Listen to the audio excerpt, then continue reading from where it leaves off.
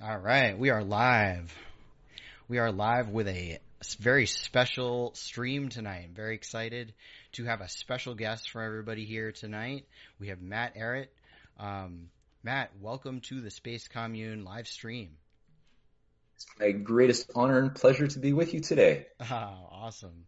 Awesome. The pleasure is all Gotta say, I mine. really love this animated celestial sphere background. It's wonderful. Really great context you're creating here. Thank you. Thank you. That's kind of like the Space Commune branding.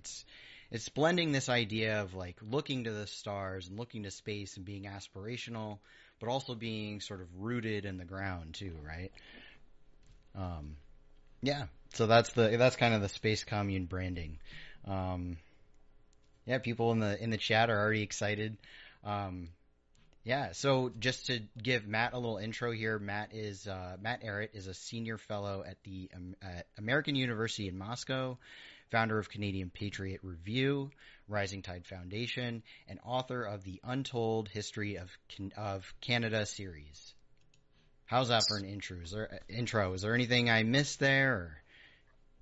You could say one thing. I just published volume 4 of The Clash of the Two Americas this week as well, which I co-authored with my wife, Cynthia Chung. And that's on the Anglo-Venetian roots of the deep state exposed. So that's something that people could get by going to CanadianPatriot.org. Excellent. Yeah, I got to pick that up. I've just been like sucking up all of your content. Like I think it's great. I was saying before we went live how we just align on all these issues, and it's really cool. And I was like so excited to discover your work. I we got Space LaRouche in the chat. He says this is great and hi. Space LaRouche is an awesome friend of ours. Space LaRouche. Yeah, he did a great speech at a Schiller conference that I was just at with him in the fall. So that was a lot of fun. So yeah, I named this stream. I was trying to come up with the name of the stream for tonight, and I was looking at your website, and I went to the mission page, and the first sentence says, "Mankind is at a crossroads, defined by two opposing paradigms." And I thought that's just a great title. So, do you want to talk about what you mean by that in depth a little bit?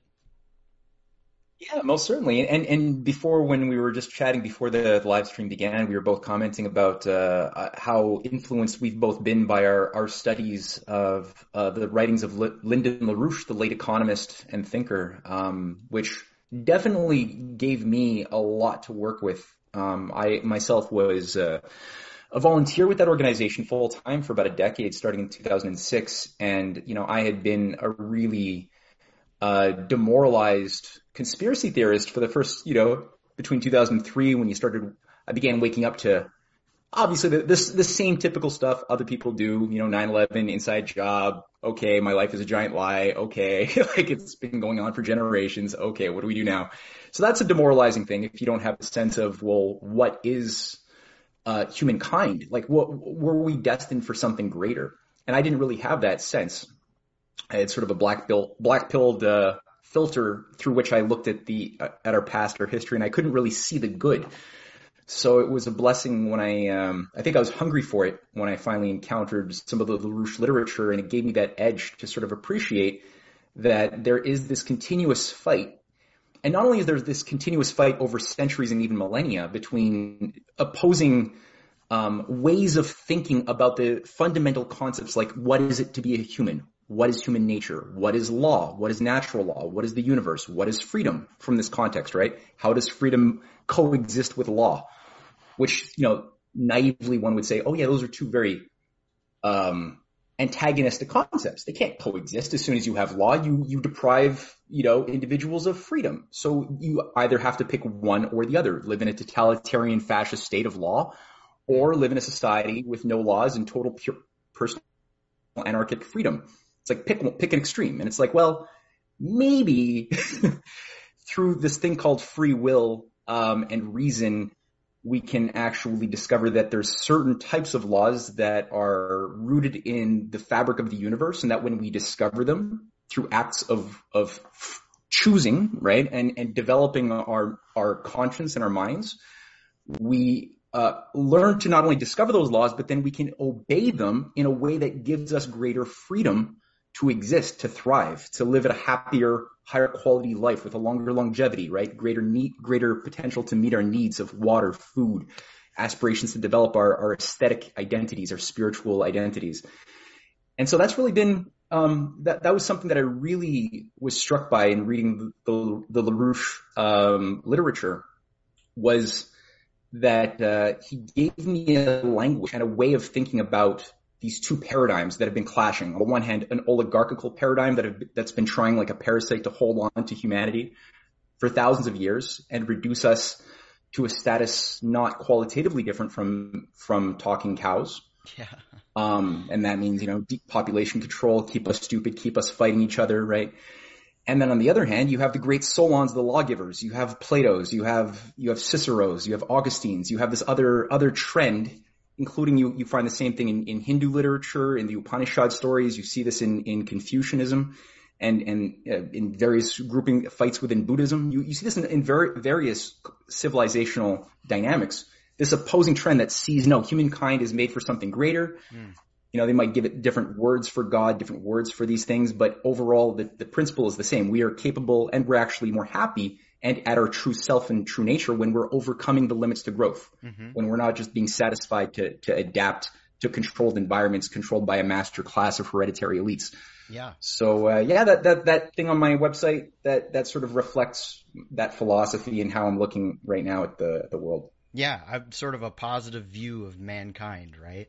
And I find that resonates deeply with me, as well. I've always had a deep love for humanity, and going through politics and philosophies of all kinds. What I find really the root issue is whether you're pro-humanity or you're anti-humanity, right? And that's kind of been the theme throughout history, right? We have all kinds of things like socialism, communism, feudalism, all these different modes of operating economies. But the one constant that I kind of see is this anti-humanity or pro-humanity. And we are in a culture that is very anti-human and sees human beings as just another animal, right? And that deeply resonated with me too, the LaRouche approach to it. So, it's really cool to meet people. I don't know if in Canada, LaRouche has kind of, I don't know, here in the U.S., I didn't notice this until I did the conference last fall, but people go nuts over LaRouche. People think it's a cult. People freak out at you anytime you bring up the guy's name. Space LaRouche talks about it. He calls it the L word. Yeah, people have been living as a society now through several generations of a bit of a trance. There's been a lot of social engineering, a lot of secular spell making and narrative reframing and neurolinguistic programming and things that have been deployed to really declare war, like go to war on the zeitgeist. People have been born, especially younger people. Oh yeah, exactly. Yeah. Right. Like there's this invisible field of culture which shapes us and which we can possibly at times, if we choose to, try to in turn reciprocally shape. Though if the wall dividing the subjective self conceptually from the objective, world is made immutably large and you've got this artificial division, then you won't even try to influence it for the better. If anything, you'll just try to, adapt to whatever cultural norms are there. But it's like, who made those norms? Right. Who made those standards of like, why is Jackson Pollock and his paintings selling for $400 million when like Da Vinci's Folio sold for like $20 million to Bill Gates?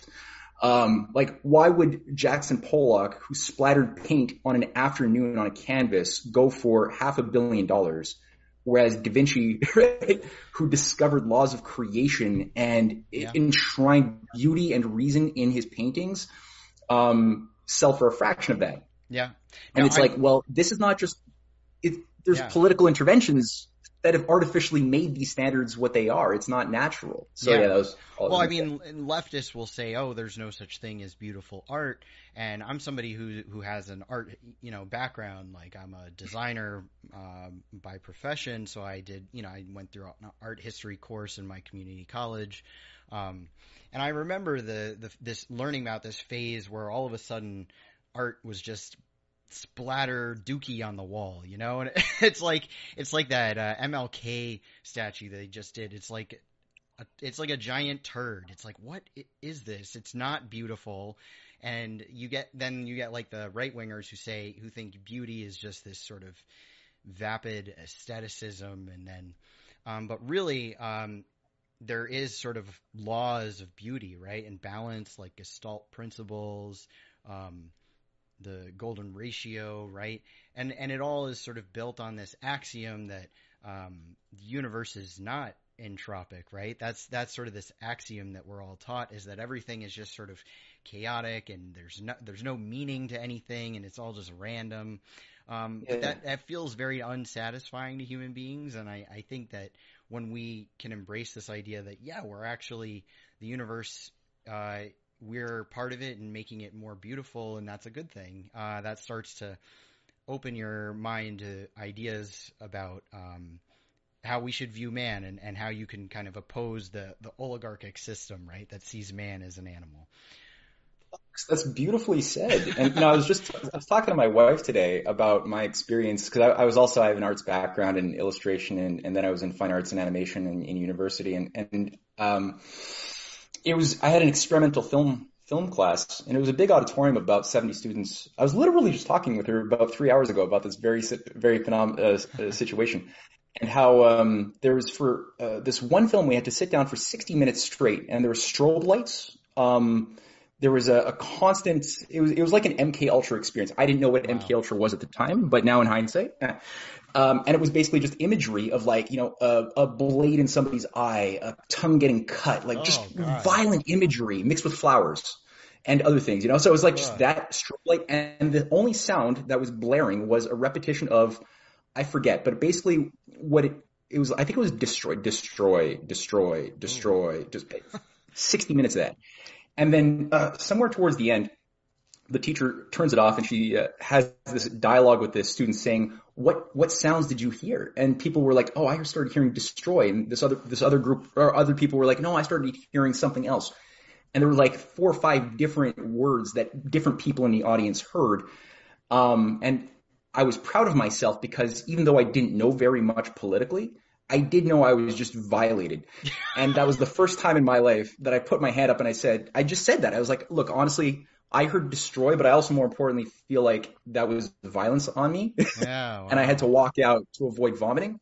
And I said that out loud. And so that was for me a big, like, I'm not going to take this shit anymore moment, where things sort of changed. I was like, I can call out. I don't have to pay homage or respect to this cult of ugliness I'm being told I have to worship to be a respected artist. And ultimately, I dropped out. I couldn't put myself through that, because the postmodernist ideologues who had really taken control of the entire fine arts department were ensuring a philosophy of adherence to their value system. And I remember one of the lead chairmen of the program gave a speech to all of the students and teachers saying, unless you are making through your art, your audience squirm uncomfortably in their chairs, because it was cinema, like experimental cinema, you're failing as an artist. And I was like, well, but I don't want to make them squirm uncomfortably. I want to communicate thoughts and meaning that I have using symbology, imagery, my art in a way that makes them inspired somehow. I want to help them. I want to communicate something intelligible. So I realized that if I was deconstructing myself just by being in that environment, and I was losing myself. So I was like, I have to go. Yeah. And luckily that was where it took me a couple more years, but I found the LaRouche organization filled that space nicely in terms of giving me a sense of why I was feeling that way, and what was more positively, like you pointed out, what is the relationship between science and art? What is it about the golden section which we find embedded in all processes in nature, and the orbital pathways of planets and the organization of living organisms. You find the golden section everywhere in the fabric of DNA, as well as in art, as well as in musical vibrations. Yeah. So it's like, oh, this dichotomy between logic and arts is a false dichotomy I was told exists, but it doesn't really exist if you do it right. Inversely, if you just are into just pure, like you were saying, if you look at a lot of the conservative reactionaries to the postmodernist deconstruction movement of the arts that we were just making fun of, you tend to get, like you just pointed out, a lot of just very bland, didactic, imagery without higher meaning. It's just like, it is what it is. Yeah. It's art for the sake of art. Anarchism. Anarchist art, right? Or you get that too. You get propaganda, anarchism, varieties of flavors, but nothing that really approximates something which can transform in a better way. That makes you a better person. Yeah, I mean, I didn't last very long. I was going to Pratt in Brooklyn, which is a pretty highfalutin art school. I lasted about a month before I dropped out. Because I wanted to be a commercial artist and work with the people. I didn't want to have to make art to satisfy, the need, the desires of whatever rich person would, become my patron. But, now I'm shilling for patrons on YouTube, but that's okay. But you're doing it on your terms now. That's right. So. And I like shilling for these guys. They're my buddies. So yeah. Art. It's interesting how we both came from that art background. There must be something about coming from that art background that gives you a specific sort of political framework. I don't know. I don't know either. I mean, I don't think I really was. I was a bit of a blank slate, I think, before I kind of went from zero, like without any political identity for most of my life. I didn't ever really enjoy reading even. I didn't get into the habit of reading for pleasure. And I sort of went from that zero state. I was kind of like, I think, a good person, but, whatever, normie, to like very quickly going through my life altering, Federal Reserve, international bankers conspiracy, inside job stuff. Like, it all kind of like hit very fast. Right? Yeah, I took the red pill. Yeah. Or is it the black pill? I don't know about you. Yeah. Was it kind of like a slower transition for yourself to go from your I don't know what the hell's going on phase to where you're at now, or was it sort of like a quicker shockwave? I'm not even sure. I think for me what it was being able to. So I bought a house in 2014. I got to a point in my career where I grew up poor, and like I finally was able to have some sort of stability in my life. And that gave me the freedom to start thinking about things, right? Because you can't, if you're just struggling to survive. And I think that's kind of the basis of my politics, is that I want that for everyone. I want everyone to have the amount of material stability that they're able to take the time to think about things and to participate in like what's going on around them, right? And shape the world around them. And I sort of was. I don't know. I was vaguely political, but then became more involved locally with things, and made my way from the through the left. At this point, I totally hate the left because it's just, and that might just be a historical thing, because at this point the left was an operation. You could say Congress for Cultural Freedom Part 2, to sort of take that sentiment that people had where they were. They could see things were going wrong with the country, and they wanted things to be better. So they showed everyone, oh, this Bernie Sanders, he's gonna help. He's the guy for you. And he turned out to be a total fraud. And that, I think that left everyone with sort of a hangover, and they're like, well, what now? And a lot of people went the direction of this sort of post-left, where they're a very sort of nihilistic, almost slingshotting back to the right. But a very like nihilistic, there's no meaning to anything. You just got to go back to the land and return to Monkey and become a farmer, and that's the only way you'll find meaning in life. It's to decentralize, and that big government is the problem. And I left. Yeah. whole left-right thing is such a fraudulent thing, right? Because Yes. like what was defining the left back, yesterday was the anniversary of Martin Luther King's birthday. And, if you look at what was the left considered when the progressive left in Martin Luther King's time, it was something that had some fiber to it. You look at the policies of people like JFK, Bobby Kennedy, Martin Luther King. You look at like what were the policies Yeah. that they were fighting for, and you'd say that yeah, they were in the context of the world they lived in, they would be considered, at the time, left-wing, progressive, Yeah. liberal in that sense. They were against dictatorship, fascism, the FBI operations, all of this stuff, all good. They were against, economic enslavement, economic imperialism. Today, they would be considered like radically right. Yeah. And like borderline domestic terrorists. Yeah. If those opinions It's all express about themselves. cultural. It's all about cultural issues now, and centering cultural issues. When before, the left was traditionally about class struggle and things like that. But yeah, Like don't exploit your fellow neighbor. Don't try to treat people with economic justice. Like these are all like perfectly fine, good, noble principles to to operate with. And now it's like you have the left converging with like the worst elements of the left and the worst elements of the right all kind of converging into the same place, which is, cheering on an insane proxy war against Russia and calling that all of a sudden your moral obligation to be a true, leftist, which brings the left into convergence with the neocon right that bombed the hell out of the Middle East. So it's like, what the hell are these terms anymore? It was always a fraud. And I think that from that standpoint, when you look at, there's this interesting thing. Have you looked a little bit at the fake dualism, the controlled opposition left and right between the worst elements of the Bolsheviks that were funded by a lot of the Milner, Jacob Schiff, Warburg groups to destabilize Russia at the same time as these same groups were funding the right-wing reactionary fascists around Count Coudenhove-Kalergi in the Pan-Europa? I have not looked into that, but I mean, it makes sense. I mean, to me, the fact that by the end of the Soviet Union, we had somebody like Mikhail Gorbachev in office who was a huge Malthusian. Obviously, somewhere along the way, this Soviet experiment went terribly wrong. I'm not as well versed in history as you are, but it does seem like after like the Cold War, right? The Cold War, and you write about this a lot.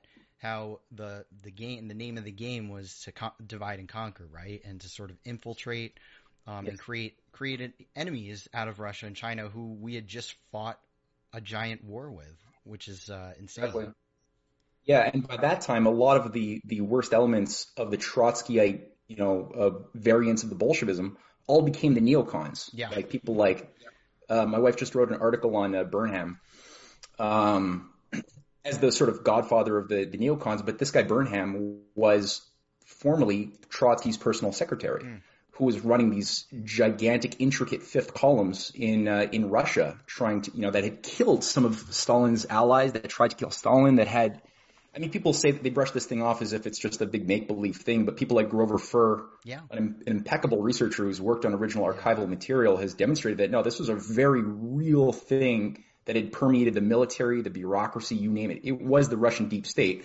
And these sociopaths in Wall Street in London who wanted simply to overthrow any viability within the Russian, Romanov dynasty that had a sort of Lincoln type spirit that was expressed by the collaboration of Alexander II and Lincoln's allies, both of whom were murdered. In terms of, applying protectionism, large-scale infrastructure development, state banks, overcoming limits to growth. Like that was what had to be destabilized, and all of those forces in Russia had to be ousted. And so, you had this fervor, but this Bolshevik thing was used, which had a lot of moving parts. There was a lot of infighting, not a very clear idea of how to interpret Marxism or Leninism. But they really wanted Trotsky to be the guy running the show. That was like their golden boy, who was like assigned to collect the money in Wall Street in 1918, right? And they didn't get it. Trotsky was kicked out in 1927, And there was a fight back within Russia regarding, I think Vernadsky played a role as a very high level figure within the Russian Academy of Sciences at the time, who was very close to a lot of key figures in the Russian intelligentsia around Stalin, who had a very more substantial sense of what Russia's historic responsibilities were, and allowed for them to carry out a series of economic and political arrangements that involved putting down the whole Nazi machine.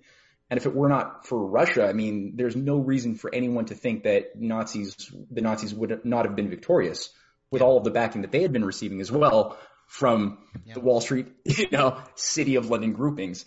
But all of these freaks who were Trotskyites, after Trotsky is killed, all become neocons. Yeah. They all then have this complete transformative Road of Damascus type of conversion, from Irving Kristol and the New Republic and Albert Volstetter, who's like managing Rand Corps. I mean, all of these creeps who were Trotskyists become the neocons, and this thing then manages the entire like fake bipolarism of the Cold War in the context, as James Burnham, and my wife actually, she's been educating me on this because it's a chapter in her new book, who you might actually want to talk to Cynthia at some point. She's really good on this stuff. But James Burnham plays a key role in setting up the Congress for Cultural Freedom. Yeah, exactly. Yep. I know these are the guys who taught Americans and the West what Marxism is, and that I do actually have a documentary called Marxism and Energy, which is taken from a bunch of podcast interviews that I did with different people, and specifically my friend Caleb Maupin. He's great about the Congress for Cultural Freedom. He is a loud and proud Marxist-Leninist, communist. I'll say he's probably one of the only ones that I like at this point, because the rest of them are just too pro degrowth. They believe in all this ecological nonsense. And that's a hard line for me. That is where we have to be opposed to this stuff completely. Yeah. Well, I mean, I think that Marxist-Leninism is such an underdefined thing. So there's a lot of room for interpretation. And good people will tend to pull out those points of analysis within Marx's, and I guess you could say Engels, because both of them there's a lot of overlap. But they'll pull out those reasonable points of analysis and incorporate that into their thinking, and leave the stuff that is a bit more toxic, because I mean that's the way, like, all influential written codes, whether religious or otherwise, can justify doing a lot of damage. Sure. The Bible's been used to kill a lot of people and carry out wars, or do a lot of good. Like, the Bible's also inspired people to do great things and do great charitable works. Same thing for the Quran and the Torah. So, I mean, I think the same thing should be approached with the secular texts that are very influential. Yeah. And to the degree that somebody has their heart in the right place, they will see the reasonable critiques of imperialism in Marx. They'll gain insight on those correct criticisms of the self-destructive nature of monetary exploiters. That's not even a word, whatever. Exploiters. And the exploiter, yeah. And I mean, LaRouche too. LaRouche was teaching. He didn't know about the American system in the first few years of his political activity, from the early 70s to like 78. He didn't know, and so if you read a lot of it, he was using a lot of concepts you find in Marx's Das Kapital in terms of the increase of the productive forces of labor, things like that. Yep. But he was also adding things that were not in Marx based on just his reasonable ability to think as a human being about the nature of human beings overcoming limits to growth. And encapsulating the idea of labor not just in the material domain, but also in the mental domain.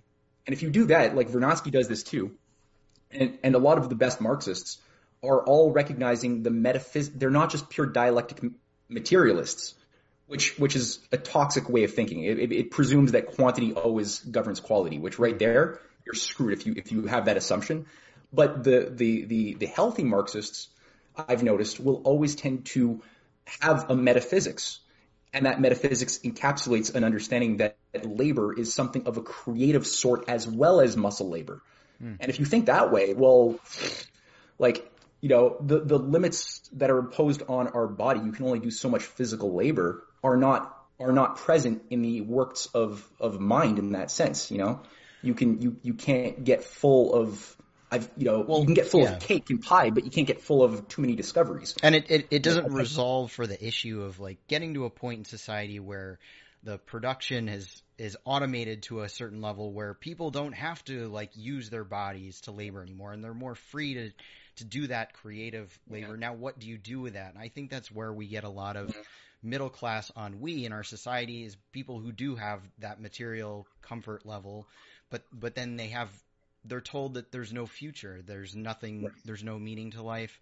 So they have this like hatred and this frustration about them, and they don't have an outlet because there's no future, right? And then they don't they're sort of these like urbanoid bikeoid degrowth back to land people who hate either like the city or they hate the suburbs. Mostly they hate the suburbs. They hate the middle class where they came from. The mentality, yeah. So I think that that's what I take from LaRouche a lot. I think LaRouche started out as a Marxist, and I think he witnessed in real time what was happening with the Congress for Cultural Freedom, and was like, "What the fuck is going on here? I don't want anything to do with this." Yeah. And he kind of branched out in his own direction. He contributed so much, and I like to blend in, a lot of his theories about the mind, right? And there's another thinker who's sort of a classic liberal guy, more of a conservative, named Julian Simon, who he was famous for making a bet against Paul Ehrlich about his predictions about running out of resources. Yeah, okay. And he won. He famously won. He sadly died at in his 50s or something, but he also had that idea of like the human mind is this ultimate resource, right? That the more humans there are, and the more potential for human minds to create new discoveries, right? And that's the catalyst for, our societies developing and growing and going from, burning wood to coal to fossil fuel. People get mad at me if I say fossil fuel. They say, "Oh, that's a marketing term. It's not really from dinosaurs," but I don't even know. Let's say we'll accommodate them. We'll call it hydrocarbons for now. Yeah. And then to like uranium, but it's so on and so forth. You know where I'm going with that. But it's a reciprocity thing, right? Yeah. And it's the resource that makes resources. Like every other resource, you draw it down, whereas this particular resource of mind can always create new resources and redefine our relationship to the periodic table of elements, not only by discovering what's already there, but and that also includes the 2,000 or whatever, 4,000 now, I think it is, isotopes. There's these slight variants of each of the elements. Some have more, some have less neutrons, or anyway. But you have this with other animal species. The relationship with the periodic table is relatively fixed. The rabbits will eat their rabbit food, which has a certain set of proportions of these particular elements. They'll have their gas exchange, they'll breathe their oxygen in, or they'll breathe oxygen in, CO2 out. That feeds the plants. The plants have their relationship to carbon or to the periodic table. But human beings, our relationship is not fixed. If we make discoveries, we're going from the Iron Age was a big step up from the Bronze Age, and iron wasn't an ore. I love this lesson from LaRouche when he's saying he asked, what defines the difference between an ore and a rock, like an actual resource and just something that you see lying around. And in the Bronze Age, sure enough, iron was just another rock, just like before we discovered the use of oil, it was just something that pissed off your farmers. If a farmer discovered they had this black stuff under their soil, they were angry because that ruins their ability to harvest. And then after, into the late 19th century, then it all of a sudden becomes this great, abundant, good thing. You would want to find this under your soil. But what makes this all work is this metaphysical, non-material, but existent quality of mentation, which has a reciprocal effect into the general welfare, in that when you have a moral society, or a society that's capable of encouraging these discoveries and then applying those discoveries into improving the productive forces of labor through industrial and even educational systems, because now, new discovery renders your old ways of teaching and your old textbooks obsolete. So you have to be moral enough to have that flexible, creative acceptance of higher new truths, and you can't have that arrogance, which makes you inflexible and makes you, like a bad teacher sees a creative student who has a new idea that this teacher doesn't have an answer to. The teacher gets hostile and attacks the student.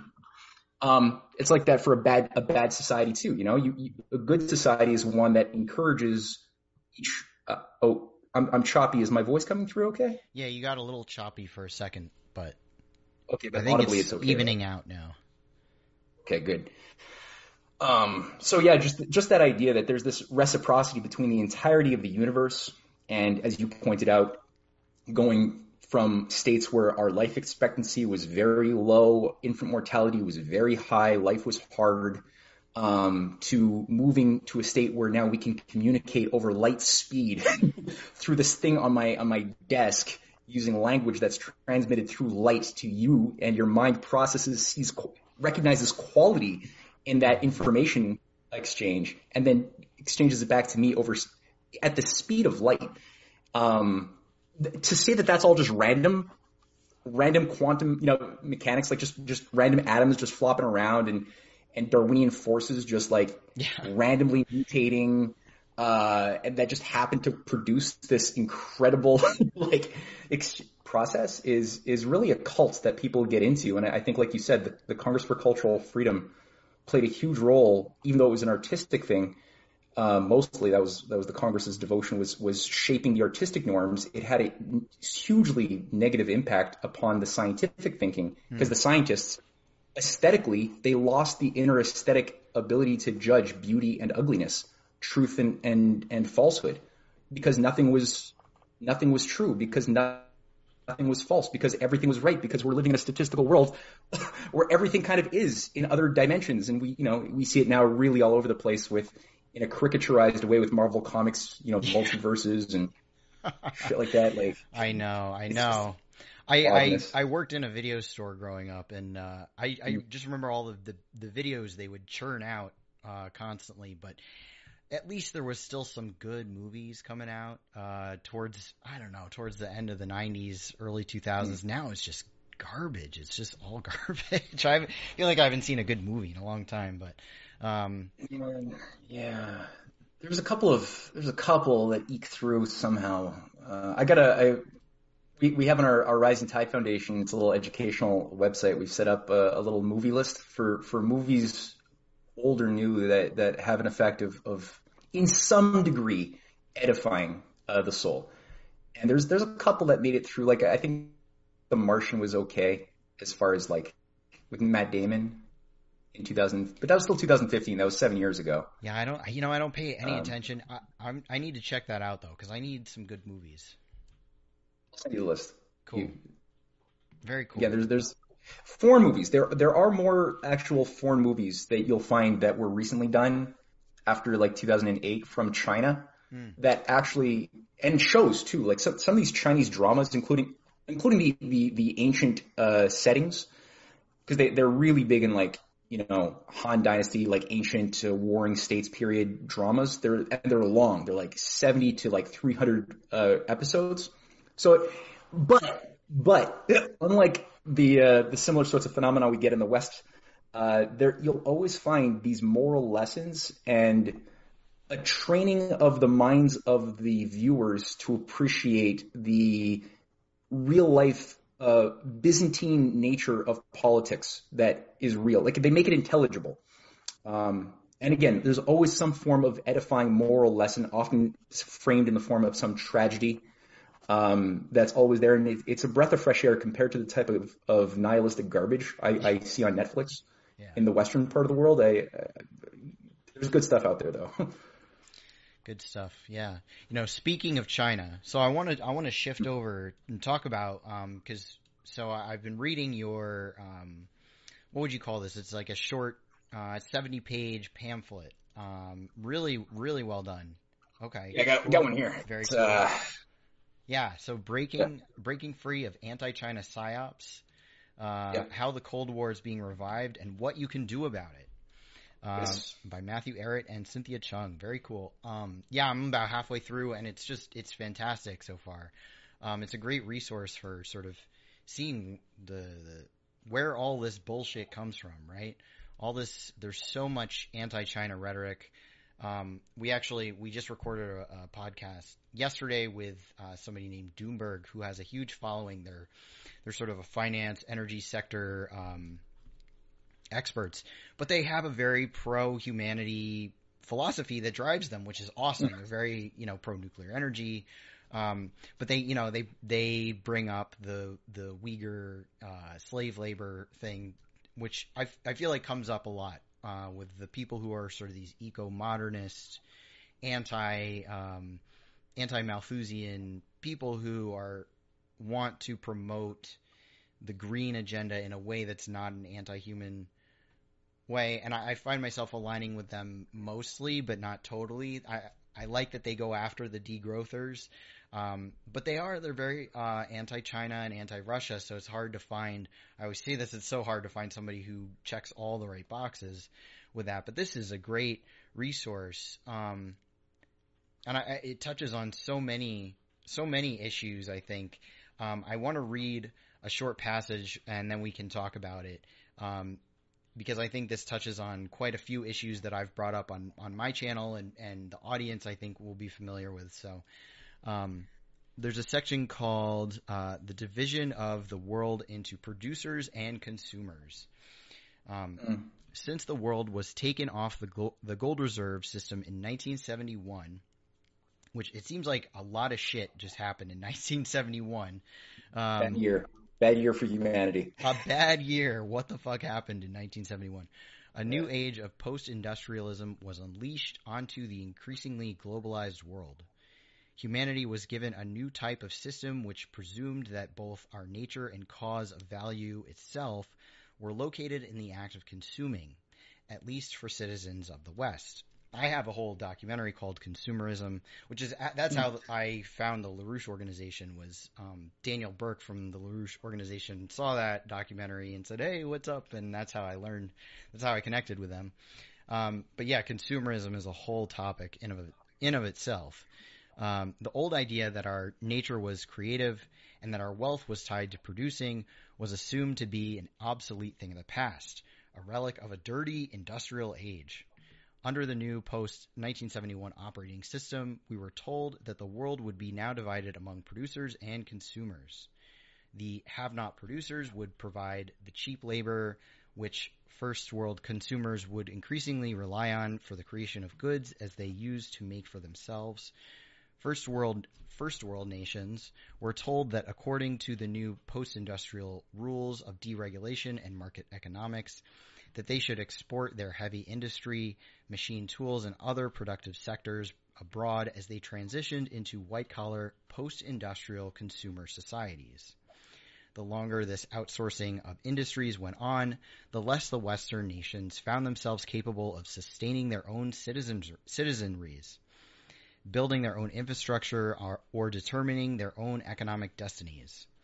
In place of full-spectrum economies that once saw over 40% of North Americans' labor force employed in manufacturing, a new addiction to buying cheap stuff began, and service economies took over like a cancer.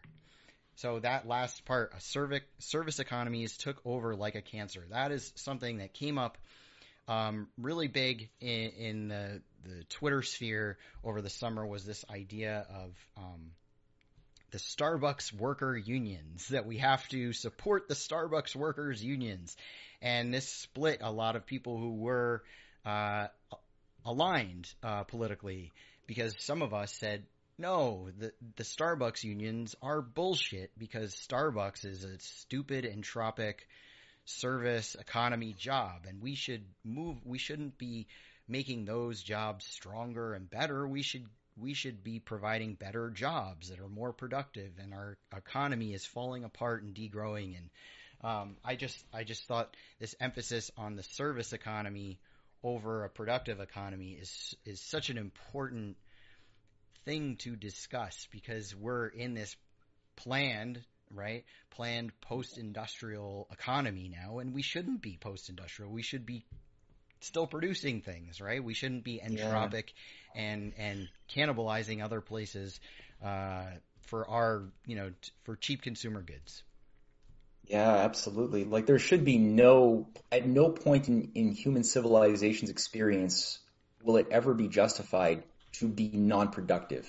Like you can't ever get into a state where you can be post-industrial in that sense, because as long as there are bodies that exist in the physical world, there will always need to be replenishment, sustenance, Yeah. support for those bodies that ideally, if they're following the laws of the universe, as we've been pointing out, and I'm assuming all of your viewers know what these terms mean, like anti-entropy, entropy. But if we're actually obeying the anti-entropic demands of the universe, and thus these bodies are getting healthier, living longer, that's more production demands in the system. You can never fool yourself into allowing for a system to emerge that justifies the idea that you could just consume indefinitely without producing. Consuming is always a part of life. You can't avoid it, but it is secondary to creating. You gotta because to consume, you have to consume things that are created. If you can't do both, number one, well, someone's doing it for you. If you're consuming and you're not doing it, someone's doing it. It just happened. It'll probably be the case as in the post 1971 age. It'll be increasingly poor people mining, mining for, pennies a day in cobalt mines for your phone, like 40,000 children in the Congo have to do. Or it'll just be sweatshops and cheap labor of people earning maybe $1 a day in Asia, Indonesia, or Mexico or something. And either way, you are becoming dependent upon keeping people poorer and poorer, so their labor is cheaper and cheaper, so their value of the things you buy is cheaper and cheaper, and you are thus less independent as a person and as an economy. Right. And you can't stand on your own 2 feet anymore. So the Right. only people benefiting are those who Henry Kissinger was working for, which were the middlemen, the supranational entities who see themselves above the nations, who wish to control the means of production and consumption. And yeah, I think the article you were reading from was from how Kissinger's slave labor program for China came undone. And ultimately, the best insight into this is to read H.G. Wells's Time Machine, where H.G. Wells is I would say one of the top 3 influential grand strategists of the 20th century. And people know of Wells's fiction books, but when you read also his bountiful nonfiction books, these are like organizing manuals for the oligarchical class, like his Open Conspiracy, his World Brain, which by the way is a topic of one of the sessions at Davos this week. His New World Order from 1940. Yeah. Yeah. What's he doing in the Time Machine? These are organizing tools to create a blueprint around which the oligarchy themselves can organize. A lot of these fiction works are partially predictive programming and partially also organizing the minds and zeitgeist of the oligarchy itself, which he was beholden to.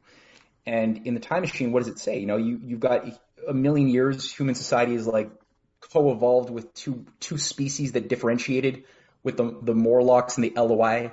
And the Morlocks are these like dirty industrialists who like live underground, and they're kind of like hybrid mutant monsters, and they don't talk, but they produce. They're the dirty producers. Huh. And the beautiful people, the blonde-haired, blue-eyed Aryans above ground, are just like living in stupid luxury as useless eaters, who we discover are the feedstock for the Morlocks living underground, who have to go out on hunting parties to eat their useless eaters. And that's what they've essentially created. They induced us to accept becoming a society of useless eaters with more and more useless jobs, that when the time, which is okay in a time of like abundance, when we're still like sort of consuming the productive processes that were generated by previous productive generations before before you and I were born. Mm-hmm. As long as we have that abundance, it's not so evident how destructive this is. But as soon as scarcity is part of our life, then all of a sudden we have the types of discussions we see from like Yuval Harari saying like, what do we do with the new useless class? What do we do with the new useless eaters? Well, drugs, euthanasia, pills, and video games, And so, and most people can't justify why that's wrong, because they themselves have been working in the services sector doing things that are ultimately, at best, designed to simply support a productive economy. But without the productive economy that you're supporting, what are you doing in the commercial arts sector or financial services sector or whatever? Like, you have no productive, useful role to play. And so people could say, well, I guess you just can't be maintained. Yes. Whereas China, if you look at them, they've got a very different approach. Yeah. Yes, they have a population crisis. And I think a lot of this has to do with the fact that Kissinger's conditions for exporting our industries to China involved also certain demands that China accept the Club of Rome's economic models, which is where the one-child policy emerged from, was through the Club of Rome economic models being transplanted. This is not a Chinese organization, by the way. This is a Rockefeller-funded operation, the Club of Rome, that saw their modeling programs popularized at the World Economic Forum in 1973, which became the dominant way that economists, that environmentalists were trained to think about the future consequences of development on the ecosystems, which we then were told has to inform government policy making in terms of ensuring that we don't overproduce or allow an excess population. And Kissinger, while he was organizing the opening up of China, at the same time as he was doing that, he was producing his NSSM 200 report that called for 14 countries that all want to industrialize and embrace scientific progress. And I think like Mexico and Ethiopia and Egypt and there's 15 on that list. They all want progress. They want to end poverty. They want to use the Japanese model, the American model of what succeeded. And his logic in that disgusting NSSM report is, if they do it, they're going to use the resources under their soil, which are actually in the strategic interest of the United States to own. So we have to now encourage a zero growth policy towards them, including threatening the withholding of food if needed, if they don't want to control their populations themselves. And this is what was the logic of the whole trilateral commission of David Rockefeller that was going into Beijing in the late 70s with their models of saying we'll let you have some of our industrial base, but under the condition that these Club of Rome population models are brought in at the same time, which China is still healing from. They did a lot of damage to themselves, and they're healing. They've gotten rid of the one-child policy. It's now 3 children for the Han population. The Uyghurs never had it. There was never a one-child policy for the Uyghurs at any point in time of the Muslims living in the west of China. But now the difference is, unlike us who have been living in this useless eater society for so long, China is approaching it from the standpoint of applying or redefining the fourth industrial revolution, which is basically 3D printing, computer learning, like machine learning, AI, automation. They're applying it in ways that they're building one of the biggest dams in the world that's going to be done in 2024 using not a single human. That's going to make this hydroelectric dam. It's going to produce something like 60 gigawatts of electricity off the Yangtze River. That's how they're talking about 3D printing the dam. Currently the biggest structure we have ever built with 3D printing is 9 meters high in Dubai. Wow, a whole dam with 3D printing? That's insane. I thought you just could make little bullshit tchotchkes with 3D printing. They can do a whole dam? They're building a whole 189 meter dam. Wow. It's wildly interesting. Yeah.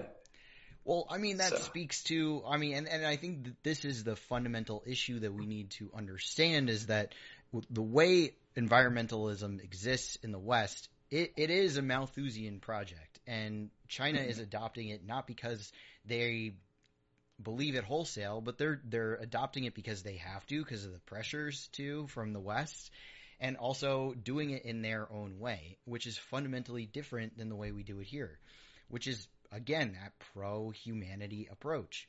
I take a lot of lines on Twitter, and I'm very polemic about saying I love fossil fuel and fuck environmentalists and this and that.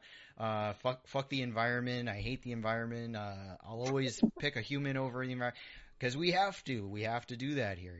That's really what's at stake, is But we're presented that the only paradigm we're allowed to look at is it's humans versus the planet. It can never be both at the same time. It has to be one or the other. You have to pick one, right? And so we have to balance, right? We don't want to give up all of nature just for humanity. We don't want to give up humanity just for nature. So we have to balance.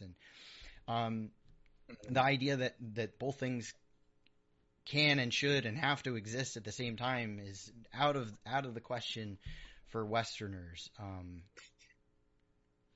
It's weird, eh? It's like they've been led to believe that the mind is unnatural. That everything is natural that involves no mind, but as soon as you introduce mental activity, thought, all of a sudden you have an unnatural phenomena that could do nothing but destroy because it's breaking the equilibrium, the supposed sacred equilibrium that is controlling all of like non-human nature. And it's like, well, if that were true, humans haven't been around that long. How would if that perfect equilibrium was the at the heart of nature, then how did single-celled amoebas even exist in the first place when there was formerly no life? Why didn't it just remain rock? Why didn't those single-cell amoebas, after they appeared, just remain single-cell amoebas? Why did all of a sudden we have these higher forms of living matter organize themselves in ways that were very out of equilibrium? Well, because right now we're in the perfect state. Right now we have to just keep it as steady as possible.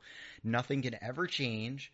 Whoever's on top can just stay on top right now, and then that's it. No more changing, right? We got to take a snapshot of how the world exists now, and that's it. End of history. Yeah.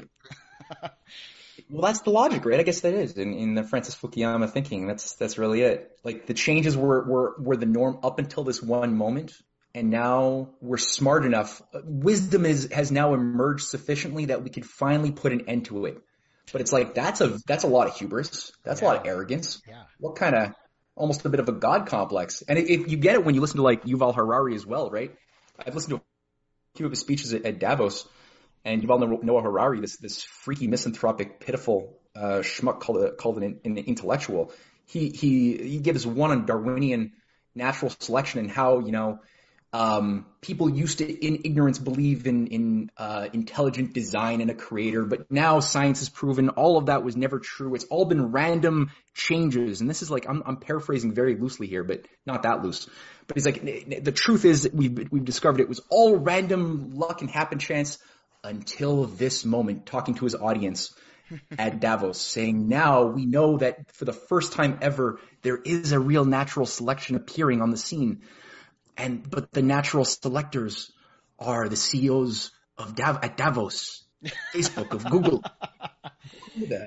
Yeah. What kind of garbage is that? Yeah, I mean, so to me, it seems like they took religion. They said, no, religion is bullshit. We have science now, right? And science is above us, right? And science is the objective truth. And But really, science is just a product of our own human minds. It cannot be disconnected from the human minds from which it came out of. So it's like science has replaced religion at this point, because then they can say, oh, no, the ultimate truth, and that's exactly how it's used, is how religion used to be used. No, this is the ultimate truth from God. No, this is the ultimate truth from science, and science is no longer about discovering the truth and the truth being out there and you being able to prove it on your own. No, you have to trust science. You have to trust the authority. You cannot use your own. You're stupid, and it's the new religion. It's the new religion, and it's also how they attack people too, who get under this. The cracks of this ideology, and they say, oh, you don't believe in science and you're anti-science, you're a science denier, and this is the attack that they use. Yeah, absolutely. And it's like there's new godheads too. It's just that in the secular godheads wear the mantle or the names of Isaac Newton or Bertrand Russell, or like there's a variety of these godheads that we're told we have to all respect and pay homage to and treat as if they were just these superhumans who had falling on their head, and by virtue of this fruit hitting them in the head, they discovered these laws of creation. Which, if you actually read the writings of an Isaac Newton and look at his laws of reasoning, just if he's telling you not just what he says he discovered, which when you actually scratch the surface of these claims, you start seeing that all of the formulas that are attributed to having been made by him as discoveries were actually published and made by actual creative thinkers way before Isaac Newton in almost every case you could look at, from John Flamsteed to Samuel Gray to Kepler to Leibniz. All of the great discoveries were all knocked off, repackaged, and then attributed to this one guy, this one like hyper autistic black magician who was into just like numerology and like alchemy. That was his entire passion and devotion. All of his works that we have are just that. We don't have any scientific works of anything by him. But despite that, if you look at his rules of logic that he says, the scientist, if he's going to be a responsible scientist, says Newton, must use these rules, which begins with do not make hypotheses. Simply observe data of the universe, look for patterns, render laws. Don't make hypotheses non fingo. Don't make hypotheses. And it's like, if you actually do that, you're going to mentally castrate yourself, first of all, and you're going to misdefine what science is by thinking of it as this voyeuristic, descriptive, passive thing of you just like sitting there experiencing and then looking for patterns that you will then call law wrapped in symbolic logic, which may work, but you won't know why. So you'll be just like a useful like spellcaster, but not know why your spell works. It becomes almost like hard to differentiate magic and science. But the reality, if you think about, well, human beings are not this passive entity.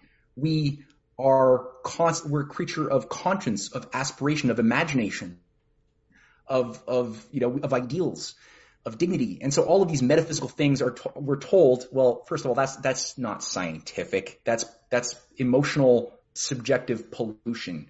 But the fact is, no, they are real. They're scientifically real. They exist in every human's heart to greater or lesser degrees.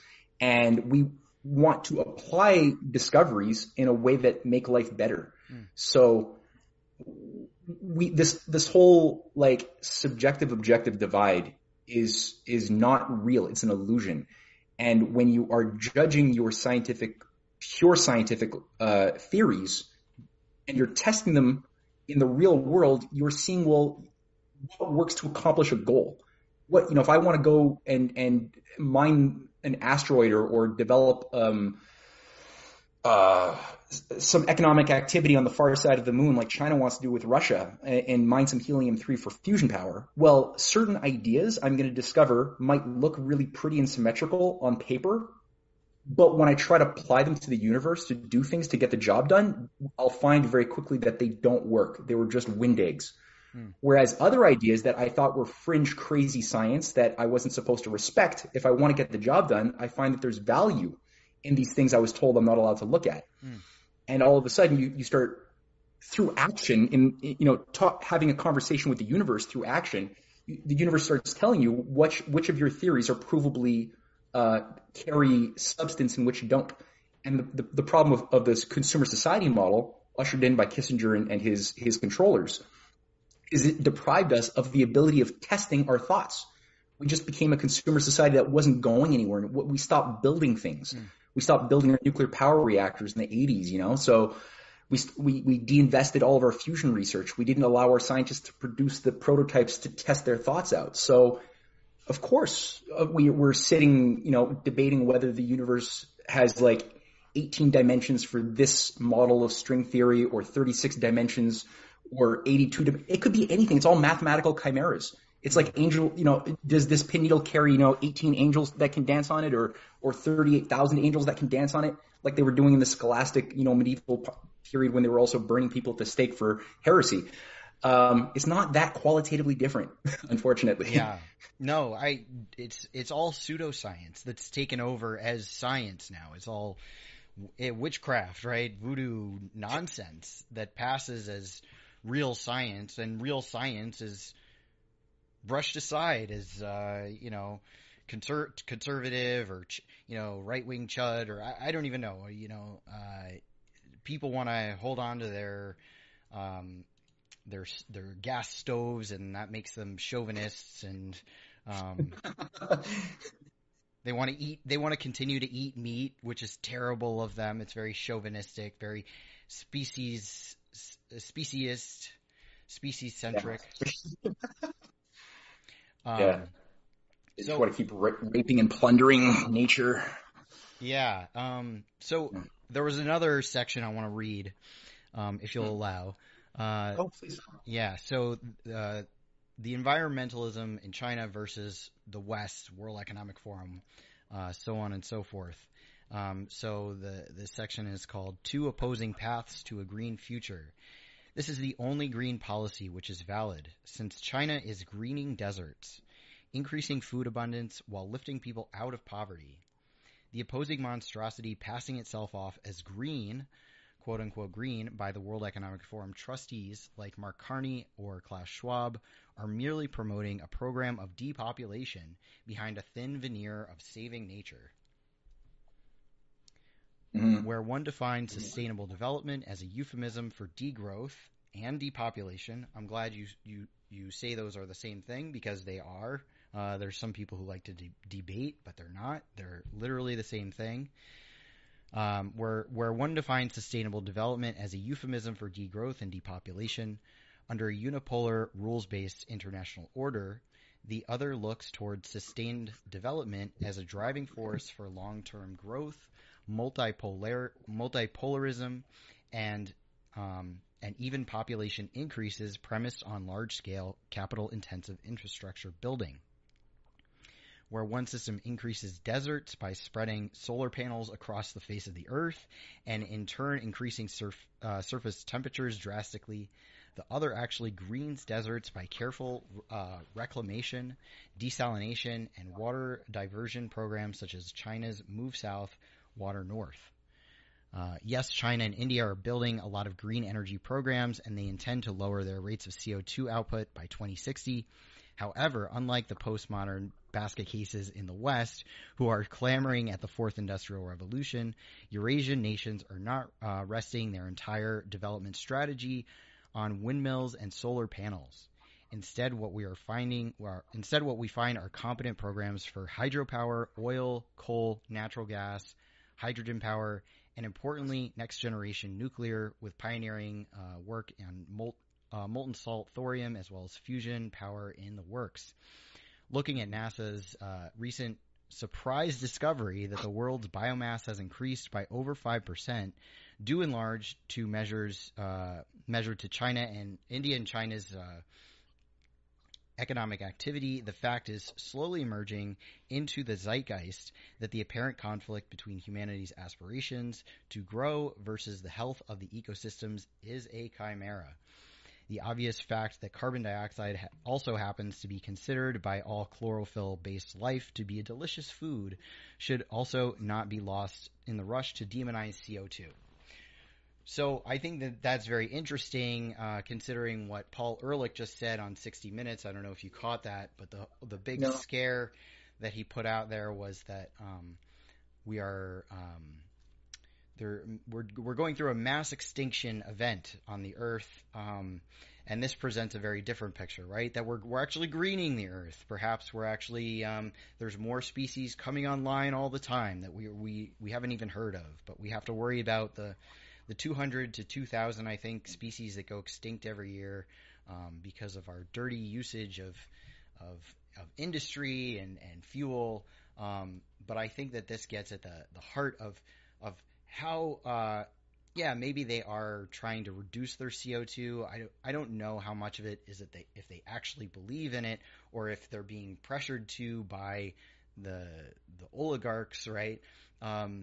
Or if they actually want to lower their CO2, but they have a fundamentally different way of going about it, where it's not, it has nothing to do with degrowth. It has nothing to do with scaling back industry. On the contrary, it has to do with scaling industry up. Yeah. Yeah, no, everything has to be given its proper place. And I do think that China and India do intend to to a certain degree, reduce some of the carbon dioxide emissions overall, but they're not stupid about it. Like, they're not putting their capital industrial productive base into any position of relying upon windmill or solar power energy.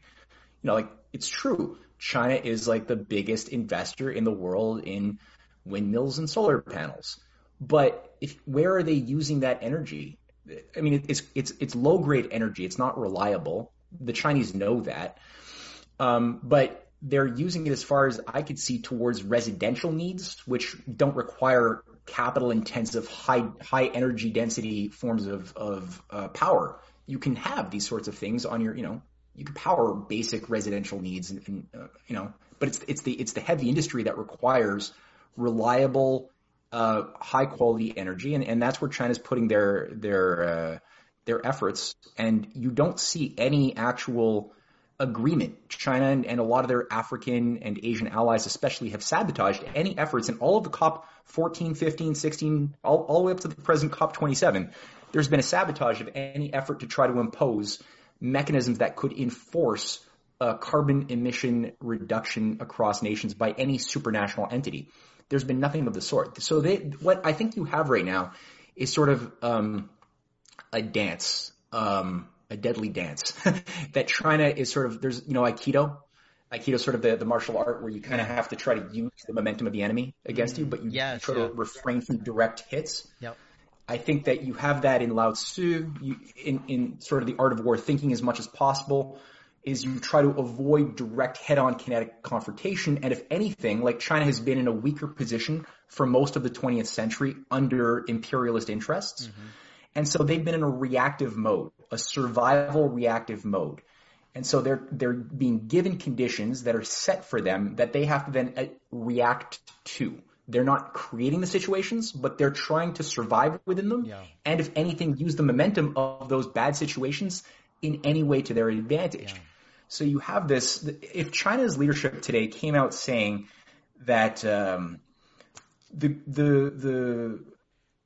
green, the demonization of green energy and the belief in anthropogenic global warming is an actual war policy to destroy us and every industrialized nation under a depopulation ethos, if they just came out and said that, well, right there, you're doubling down on going for a nuclear war. Right. You're basically saying, we know that there's a war on us right now. We're declaring this war has been happening, and now we're going to have some sort of symmetrical response to the fact that we're at war, that somebody wants to destroy us. Yeah. The same thing for the pandemic responses. They didn't create the pandemic policy. They had it put onto their doorstep, and now they're trying, even though in my assessment, and I hope this isn't going out on YouTube, right? Yeah, it is. YouTube? I'll keep my mouth shut on this. I know it's hard. It's so hard. I know I've come up with that too, and I should start streaming on Rumble as well. Because I think that there's more of an open-minded audience there. But I know. I find myself cutting myself off all the time. But right, they're doing Aikido. I think in a way they're being the adults in the room. They can't just They can't just say no, we're not doing that. No, because then they're giving justification for the West to say they've created, all this hysteria for, and mind control and propaganda for people in the West to say, well, we can't, if China embraced this idea that like the CO2 is bullshit and this green agenda is bullshit, then they're literally giving the West justification to attack them even more overtly than they are already. That's the way I look at it anyways. Yeah, it's real politic. I'd love to see, as much as anybody, like some hardcore JFK speech coming down from Xi Jinping. I'd love to see this sort of like statecraft. But at the same time, JFK got his head blown off. Yeah. He picked a fight. He picked way too many fights at the same time that I don't think he fully appreciated the nature of the terrain he was operating within. Obviously, he didn't. He didn't have that patient sage-like patience that a Benjamin Franklin had centuries earlier. And I think that, it's like like you said, the green movement has increasingly become a pseudoscientific religion, but it's more of a religion than it is a science. And, the Eurasian leadership know that they're dealing with something of a cultish religious order, which is bursting at the seams, like to go like hyper fanatic into a war mob. So you got to like sort of temper that zeal of the latent fear-driven energy, the misanthropic hate built up in the collective Western zeitgeist as being just having been processed through the education system, we've all been given the propaganda culturally. So we've all got, if we haven't like really done a lot of research and self-examined, I'm sorry, but it's likely that a lot of these subconscious bubbling forces of self-hate can be channeled outwards, and you can be weaponized as part of a mob that will not benefit you. That's likely will be the case, and China has to deal with this fact in both the masses, but also in the auxiliaries that they have to interface to, like the Ursula von der Leyens, those who have been selected as the Western technocrats that are interfacing with them. They have to figure out how do you maintain some form of relationship whereby a climate of possible common ground can somehow be reached. That's what you're trained to do in proper diplomacy. Mm-hmm. Is you're just trying to find a way to maximize keeping bridges alive without detonating. Yeah. So that somehow you're creating a climate where some creative ideas can interface and create mutual win-win relationships at some point. They don't know what those are. And unfortunately, a lot of those bridges have been hyper detonated, whether it's in the form of like Nord Stream pipelines or whether it's in, Western manipulation in Japan or Taiwanese politics. But China's trying. They don't want nuclear war. Neither does Russia. Yeah, it's a peace through development kind of idea, right? This idea that we can. The more we build, the more we share common interests, the less incentive we have to destroy each other, right? And I try to emphasize that in the piece we were talking about the degrowth tankies, the one that I just wrote, where juxtaposing this idea that China is constantly saying to the U.S., please, let's work together, and getting that across to Americans and people in the West and saying China wants to be our friend, they want to work with us. Is so important, I think, because the ruling class they just project all kinds of bullshit onto China, saying, "Oh, they're just trying to compete and steal our stuff and take over and rule," and it's total projection, I think, by our ruling class, and that ultimately, like, regular people they just want peace. They just want peace in their lives, right? That's it. That's really it. Yeah. No, for sure. And that essay you did is fantastic. Thank you. I'm gonna circulate that massively. And yeah, you zero in on it. I mean, there's the leftist movements, which used to be the pro-progress movement that was fighting to uplift humankind to a better way and fight for economic development for Africa and end imperialist activities. That was the left of the 1940s, 50s, 60s. That's gone. It's turned into this green ideological death cult with a weird spin on Marxist-Leninism that underpins a Trotskyite sort of hyper-anarchistic mode of rationality. It's really strange. It's messy. It's everywhere, and it's so synthetic and so dangerous. Yes, considering these are the people who are like the ones who have the biggest hearts, right? The left are the people who generally have access to their emotions, whereas you find with the case of too many on the right, they've killed their emotions in favor of just some sort of a romanticized enlightenment glorification of trying to be like hyper stoic, logicians who can just like, impose your will to power in a chain way onto the world. Yeah. Neither one is healthy.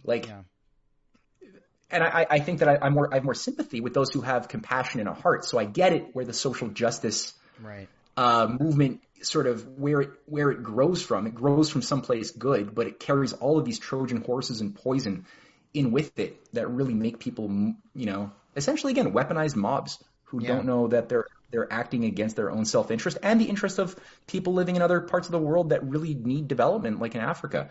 So you juxtapose that very well too by just getting across. Like, look at what the Africans themselves really want, who have been living in suffering under empire for so long. They really want, industrial development. They are not interested in the things that you as a Greta Thunberg lover are telling them they should want. They don't Yeah. want that. They do not give a shit about their ecological footprint, you know? They No. don't. And they shouldn't. They shouldn't. That is a luxury to care about that shit. Um, Yeah. yeah, you know, the political sphere of people that I find, and that some people agree with this, that I find the most on the nose is the MAGA people in the United States, the Make America Great, people who followed Trump. And I know you speak, you say a lot of complimentary things about Trump, and for myself, when he first ran, I grew up in New York, so I always saw Trump as just some out of touch rich guy who was on reality TV. So when he ran, I was like, this is a joke. What's going on? Yeah. And I didn't expect much, and to a degree believed some of the liberal hysteria about him. But then the longer he was in office, the more I was like, actually, this guy is like, he's actually pretty good. Like he's doing it different than we have been doing it for so long. And he riled up this base of people who do actually care about, the sovereignty of our nation and making our country great again. And like, this is such a good thing. And it's ironic to see like the MAGA people, the people who are accused of being chuds, and the enemy and neo-fascists, by the people who are then like Slava Ukraini, it's a total reversal. Yeah. It's a upside down world we live in, but I see the most potential in people like that. Or in Canada, you guys had the trucker movement. I know Holland, the Netherlands had like a similar kind of the farmers protest against the farming bans, and these are like the real industrial hearts of our nations that are slowly dying. The flyover country. Yeah, I think that's if Western civilization is going to survive the crisis it's brought upon itself, it's going to be through the blue collar, these groupings, right? It'll be because they're able to get their acts in gear and organize with a sharper degree of wisdom than I've seen so far deployed. But this is the only thing viable in the United States that I see right now is within that MAGA grouping of actual authentic Republicans. There's nothing else if it wasn't for that, I wouldn't have any hope that the U.S. could make it through the coming storms. Because it's there's something to work with. And I try to, that's my target audience too, from the United States side, and similar like-minded people in Europe and Canada, as well as who I try to direct my narrative to give people that historic edge or that philosophical edge that I think is lacking, because there's so much misinformation as well strewn throughout the information ecosystem to deflect attention away from the causal agencies that have been working for many generations to bring about this human mass slaughter under this New World Order agenda. You mentioned in the beginning how you could have been swept up in all this conspiracy theory stuff, right? When you were looking for answers. And I think often of the QAnon people who gravitate towards my work, but they're hard to find because they've been, the hammers come down on them, right? And they've been kicked off of all kinds of social media. And part of me wonders if QAnon was this cult thing that was created, a synthetic cult that was created that sort of funnels people who are looking for those answers and then funnels them into this dead end and turns them into sort of a laughing stock. And there's, there's, I guess history, I'll just have to wait until history plays out and maybe we'll get declassified documents about that. But, well, I think that there definitely was there were people from the patriots in intelligence and military groupings that definitely worked hard and still are working to avoid the U.S. going into hellfire. I don't think Trump's success in 2016 could have been made possible were it not for such a thing to happen. General Flynn is one of many patriots who have experience and insight, but he himself has also said on record the QAnon process has the markings of a psychological operation. Yeah. But despite that, I think there's a lot of false narratives that have been constructed that attract people through the truthful parts of the information provided. But at the same time that you are consuming the truth and the honey, there's some poison apple under the honey that you're also getting at, which is weakening your ability to organize as an effective creative citizen in such a fashion that Trump was doing. Like, I mean, people ask me, well, what can be done? And it's like, well, look at the policies that Trump was actually putting into action, especially from 2016 to 19 or 20. That was making him the most potent and making him the greatest threats and enemies amongst the oligarchy. And you'll find it.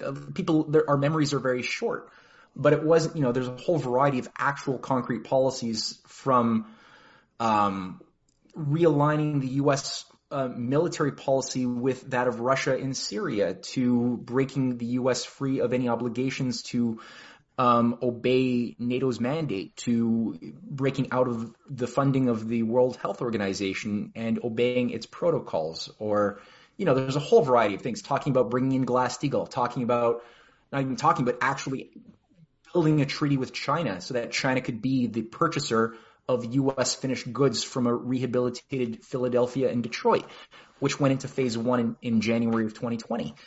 $350 billion worth, right? Phase one. It was going to be a multi-tranche process. The Alaska to Canada railway system that Trump put an executive order backing to build rail and open up development corridors in the Arctic with, if you actually read the program, that was being circulated that he endorsed, it was all based upon the China Belt and Road growth model that was going to justify the expenditures in building this rail and pipelines into Alaska and feasibly beyond into Russia. So there's so many things, and I've just scratched the surface of a few, that it's like, if you want to have a viable process of organizing towards something that can work, do those sorts of things again, like organize a movement that organizes for concrete, workable, functional, viable policies that have worked every time they've been done in history, from JFK to FDR to McKinley to Lincoln to Alexander Hamilton. There's like certain common policies that have provably, every time they've been done, removed the power from an oligarchy, extracted the deep state fifth columnists in America, and empowered American citizens to have small and medium enterprises and live longer and happier lives every single time. Do that, because right now the only people doing that in the world is what's happening in the multipolar alliance of Russia, China, and their allies, Iran. But that's the only place where we see a viable fight against the oligarchy being carried out, which is the fight that we used to wage before you and I were born. Imagine if we could do it from within the house, right? If we could join with Russia and China in taking on the oligarchy and returning to our revolutionary roots and saying fuck you to these guys and reigniting that friendship, it'd be game over, right? It'd be game over. Game over. Game over. That's the greatest threat to the oligarchy. It works. That's why Trump was moving in that direction. He made some great headway. And people need to really think that through very, very deeply. And like you said, this is the sort of thing that has kept the oligarchy, like oligarchical grand strategists have lost sleep many a night over the last centuries because of this prospect. So, well, I think ultimately they are doomed, right? Because they run on this entropic system, and eventually they're going to run out of gas, figuratively and literally. And I guess we have to be prepared for what steps we're gonna take for when that happens, and we can seize on the opportunity. But you're right. The left and right stuff, it's so captured. You wrote a little bit about how Steve Bannon and George Soros are basically they're sort of like the left and the right, but they're ultimately all working for the same system at the end of the day. Do you want to say a little bit more about maybe Steve Bannon and his connection to George Soros? And because a lot of people think, a lot of leftists attack me because I attack George Soros. I'm very openly hate George Soros, and they say, "Oh, you're anti-Semite, yada yada." Like the stream, or you're a green fascist, exactly. But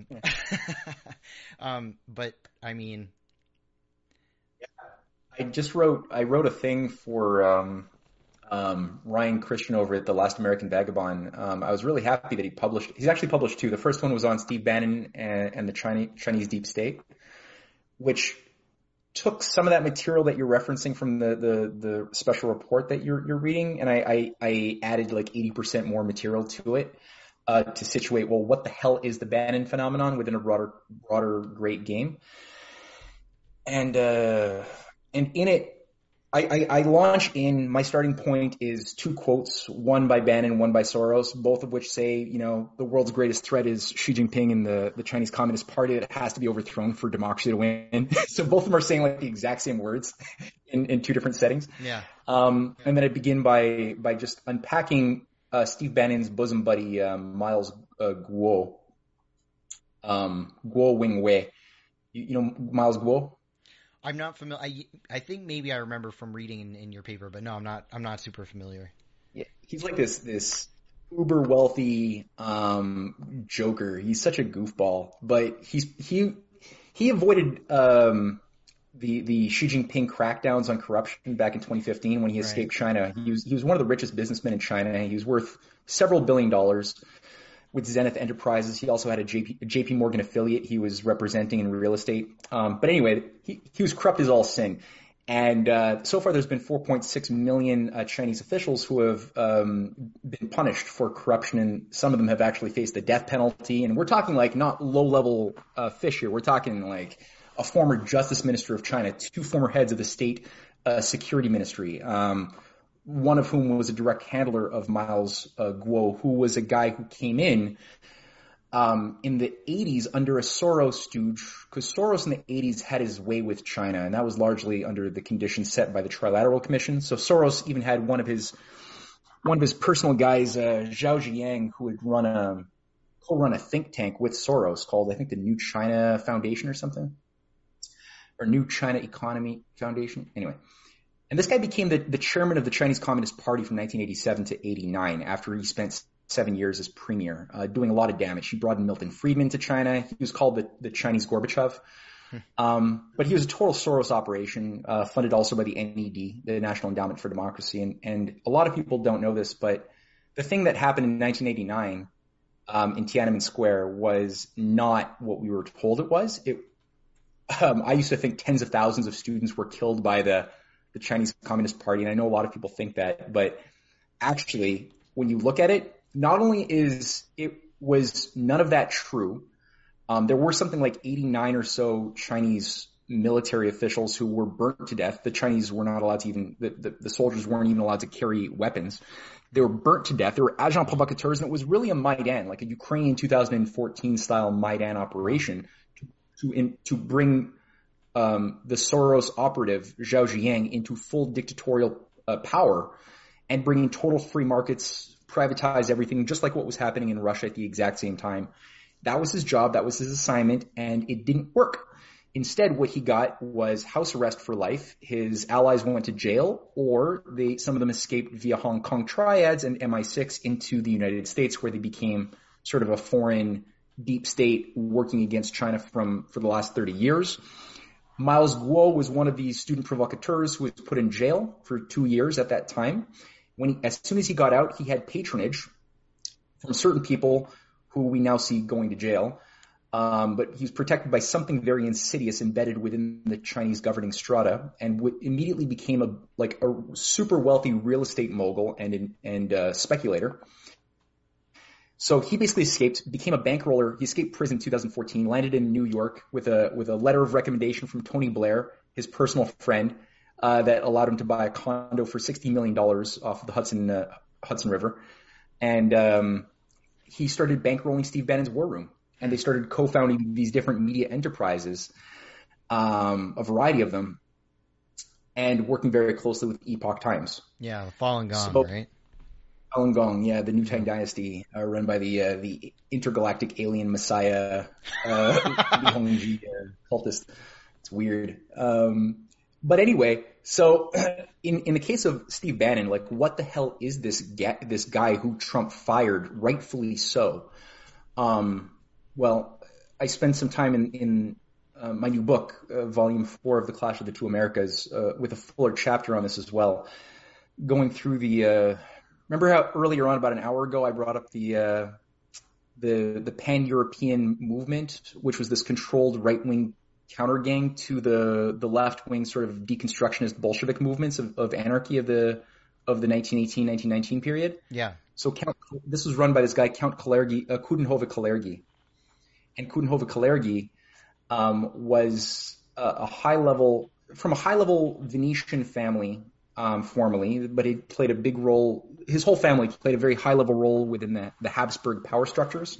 And the Habsburg power structures, we saw, took a big hit, right, after World War I. But they didn't go away. No oligarchical bloodline goes away. They're still there. And so he was out of a job. And so what he did is he created this organization that united the international right, basically all fascist, around this idea of reviving the Crusades. That's why he even designed what would become later the European Union. It was entirely designed by him, including his call to make the national anthem Beethoven's fourth movement of the Ninth Symphony. That was Count Kalergi, which ironically was also used in the Tiananmen Square in 1989, which I don't think Beethoven would have been happy with at all, seeing how his beautiful music was so abused. But Kalergi created not only that, he had a prodigy named Otto von Habsburg.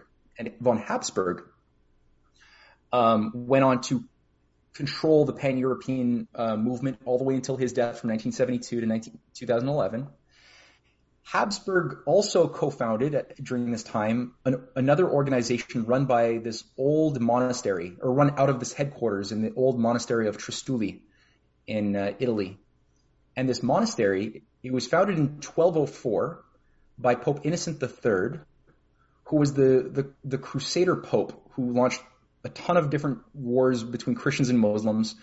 And he built this thing to celebrate the Fourth Crusade's completion in 1204, which was, for anybody who knows a bit of this history, and that's why I call my book the Anglo-Venetian Origins of the Deep State. Because in 1204, the Fourth Crusade involved Christians from the West being deployed to go to the Holy Land, but they never made it. They used Venetian ships. They got themselves in debt. To pay the debt, the Venetians said, well, go and destroy Constantinople for us. Now, the problem here, morally, is that Constantinople is a Christian city. So the Crusaders ended up going to a Christian city of Constantinople and one other city further north, destroyed them, looted them, killed like all of the males over the age of 30, Christians, looted them, which is why in Venice you have like all of these like Byzantine sculptures and things in St. Mark's Square. It was all looted from Constantinople. And then what happened after that was a coup d'etat. So Venice then became, where it was formerly Constantinople as a big power broker, and Venice was the junior partner in the Byzantine Empire, all of a sudden Constantinople became annihilated and Venice became the hegemon, the global empire, the center of command structure, controlling international bullion, all of Byzantium's maritime trade corridors, all were taken over by Venice. So this Trastulli monastery was commissioned to celebrate that. At the same time, and there's a whole bunch of other things that tie into proto-Jesuits and everything else. But so Steve Bannon now is the face of this monastery, and this organization that runs out of this monastery is called the Dignitae Humanae Institute, which Otto von Habsburg led and ran. And the idea is to give a veneer of healthy conservative Christianity, which sounds attractive on the surface. A lot of very nice things, man made in the image of a living creator, all very good things. But the poison pill, the Trojan horse, is that it's designed to unite the right around a Christian ethos in opposition to Islam and Confucianism and other civilizations. And so in effect, all it is it's a new crusader movement being created as a reaction to the woke deconstructionist postmodern sort of neo-Bolshevik ideology of deconstructing the traditions of civilization, which is exactly what happened in 1918, 1919. And people were so disgusted by this, this atheistic ethos of just recreating man under this like new idealized Marxist veneer, or automaton that would be now the productive man. But it was very hyper atheistic. It was antagonistic to religious traditions. So people then were reactionary conservatives in response. Yeah. Same thing is being done today. And Bannon has not been able to sort of get the muscle behind it as he has wanted, or his handlers, but it's being put in place. And I think the danger now is that if the economic conditions become so desperate under the conditions of an economic breakdown, where people's emotions, all those bubbly subconscious forces that we currently can ignore because there's stability, when you have now an economic hell on earth, that comes to the surface. And then you have something much more dangerous that oligarchs will work with and channel that energy into something more destructive, which is gearing up for a war with China and any part of the Muslim world, Iran, or other parts of the world that don't want to die on a death cult. So that's something. So Bannon represents so much more than you think. And even though there's a lot of good information from Epoch Times or in the war room regarding the Great Reset or regarding election fraud, I shouldn't even say these words. I'm sorry if I get this. You're good. If we lose it, it's worth it. It's fine. Okay, good. All right. So there's attractive things, and I'm not saying that all of that should be dismissed, but again, Trojan horse, foreign policy, as soon as they get you in and trusting of what they're saying on a domestic policy or cultural critique, which are all generally quite good, that's when all of a sudden your sentinels are down, you're more inclined to then accept whatever other analysis they have to say about what's really going on in Iran or in China or in wherever else. Venezuela, who cares? And that's where they get you. So Ben is I think he's authentic, probably, in the sense that I think he's not a witting operative. I don't think he's self-aware in that sense. I think he's willing to go to prison for his beliefs. That doesn't make him less of an operative. Just to say, probably makes him a better one. Yeah, exactly. Yeah, and I mean, Lenin, Trotsky, but Bannon says that he models his organizing techniques off of Lenin.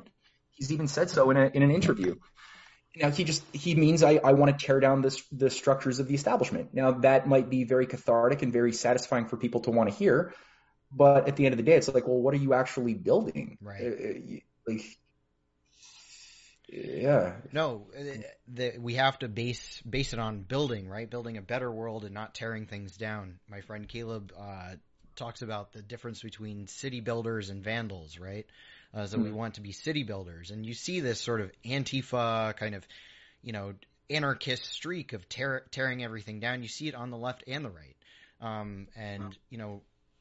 The left is my focus of critique, but you see this same shit on the left and the right. They're a mirror image of each other. And then most of the control happens because they get so caught up with their mirror image of themselves. And they say they're the bad guys that they can't think beyond that, right? They say, at least, Steve Bannon, I'm sure, is thinking on a much higher level.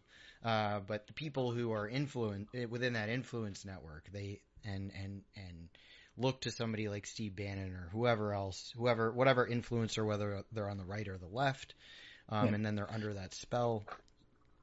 Let me say something about this too, because this is so important. And actually, just this morning, I had a new article published on The Last American Vagabond on the fallacy of Keynes and von Hayek. The thing about this, because people wonder, how, or they should wonder, how is it that the Democratic Party, during the course of the Cold War, became the party of John Maynard Keynes, and the Republican Party became the Austrian school libertarian party of Friedrich von Hayek and von Mises? How did that happen? And it's like, if you're a Republican, you kind of have to self-identify as an absolute free marketeer, devoid of any, antagonistic to any idea of government regulation. And if you're a Democrat or a Canadian liberal, same thing. You kind of have to identify as being a Keynesian, top-down, planning, which can be very disruptive to personal liberty, as we're now seeing viscerally with this insane Green New Deal stuff and the top-down centralized, command structures that are deploying scarcity creation policies. That being said, how did that happen? Because John Maynard Keynes and von Hayek were lifelong friends. Both of them were having a debate, in the London School of Economics, the Fabian Society School, in 1932, that became popularized as the thing that was supposed to shape the left and the right. And if you look at von Hayek and also von Mises, they were part. Why do they call it the Austrian school that they were members of? Well, the Austrian school was the Habsburg school of court economists, all the way to the founder of the Austrian school, Karl Menger, who was the retainer of Count, I forget which Habsburg of the House of Wittelsbach, who committed suicide. Probably, yeah. I mean, his teacher probably didn't help with that.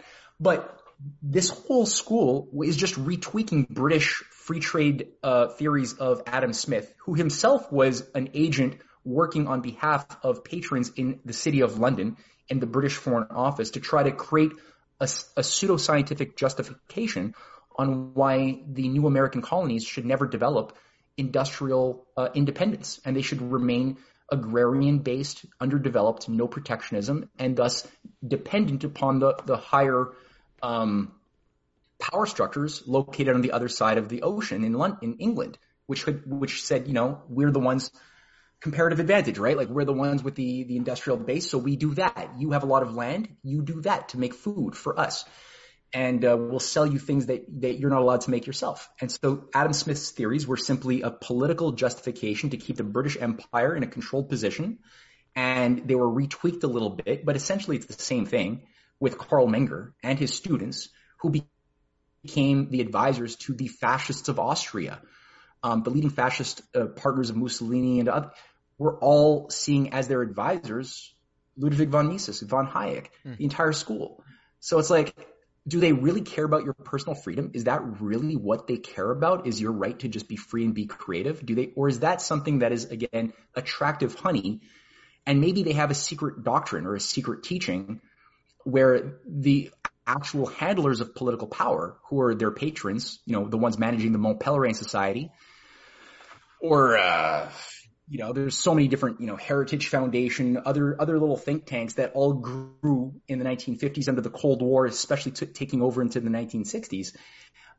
Maybe the actual handlers of these things know that they want to atomize every individual potential citizen into a hedonistic lust beast who cannot think in any other way but monetarism and self-hedonism in order to control the gas particles in some sort of a top-down structure where none of the gas particles know what the other gas particles are doing, and the structure itself is going to be maintained by a Habsburg-like, Catholic-type pseudo-Catholic fascist monarchical operation, or some variant of it that's working very closely with its liberal imperialist oligarchical counterparts from the House of Windsor. Yeah.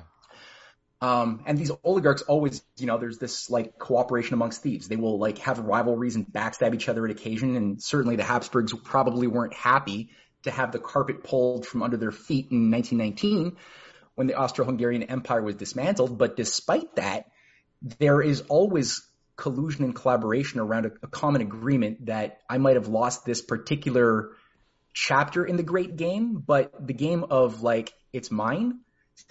That's the game. The great game that all the oligarchs are playing is it's mine. And they all agree that the rules can only be maintained if every individual citizen on the earth within the game is nothing more than a talking cow. And so they agree with that no matter what, we all have to make sure that people have a self-identity of a low-level hedonistic beast with no conception of thinking about the laws of creation or acting upon them reciprocally. They can't think about those things. And as long as we can maintain that, we can fight with each other, try to have bigger pieces of the pie, stab each other in the back. But we all agree on these things.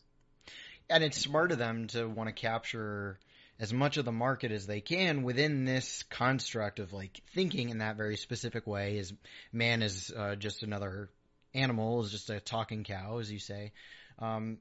Let's capitalize on all the different iterations that we can do of that, and then you get these people who come up and they think, well, my version of man as a talking cow is done this way, and mine is done this way, and mine is done, and then we'll sell that ideology to anybody who wants to, that way you're buying the same product no matter what. It just doesn't it just has a different label on it. It's the same ideology, same crap ideology, but it's presented as a different thing. That just rung a bell to me too. Cause we're talking about the convergence of these different like fake left rights. Karl Popper, who was the patron and mentor of George Soros, who created Open Society, right? Open Society and its enemies. Karl Popper. Karl Popper was a member of the same Montpellier Society Fabian grouping that people like von Mises and von Hayek were also members of. So when Soros is coming around with his new economy institute, his like think tank that he created as part of this roundtable movement from Oxford in 2009. He's creating like a Soros University to do this too. He's basically, look at what he's saying. He's like, Karl Popper taught me all I know. He sees himself as an economic genius. And he says, we need a new system of economic theories that replace the obsolete theories of the, globalization era of liberalism.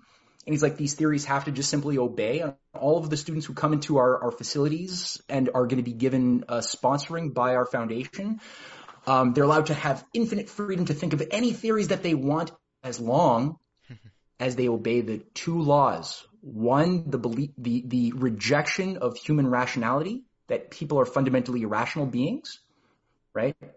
And number two, that the system as a whole is entropic. Is a stable system. Yeah, it is stasis governs all human systems. So if you believe that stasis governs all human systems and you believe that everybody is fundamentally irrational, every particle, you're basically saying, yeah, it's entropy is the law of the universe and everybody has to be given their hedonistic rights to maximize their own pleasure, avoid pain, right, but without any concept of what the whole is doing, which sounds a lot like what these radical right-wing and the meaning of life libertarian people. The meaning of life is to wring as much personal joy as you can out of it. It has nothing to do with creating a better future for future human beings, right? And so left and right, they come together, and just like Bertrand Russell in 1919, he wrote a book on Bolshevism and anarchism, and he actually says the ideal that we should all strive for is absolute anarchism. That's literally what Bertrand Russell himself says. Now, this is the Bertrand Russell who's calling for world government and global population control. You're a guy who actually cares about the type of ideals that an anarchist believes in, of personal freedom? No, I'm sorry. You're not genuine. It's a trap.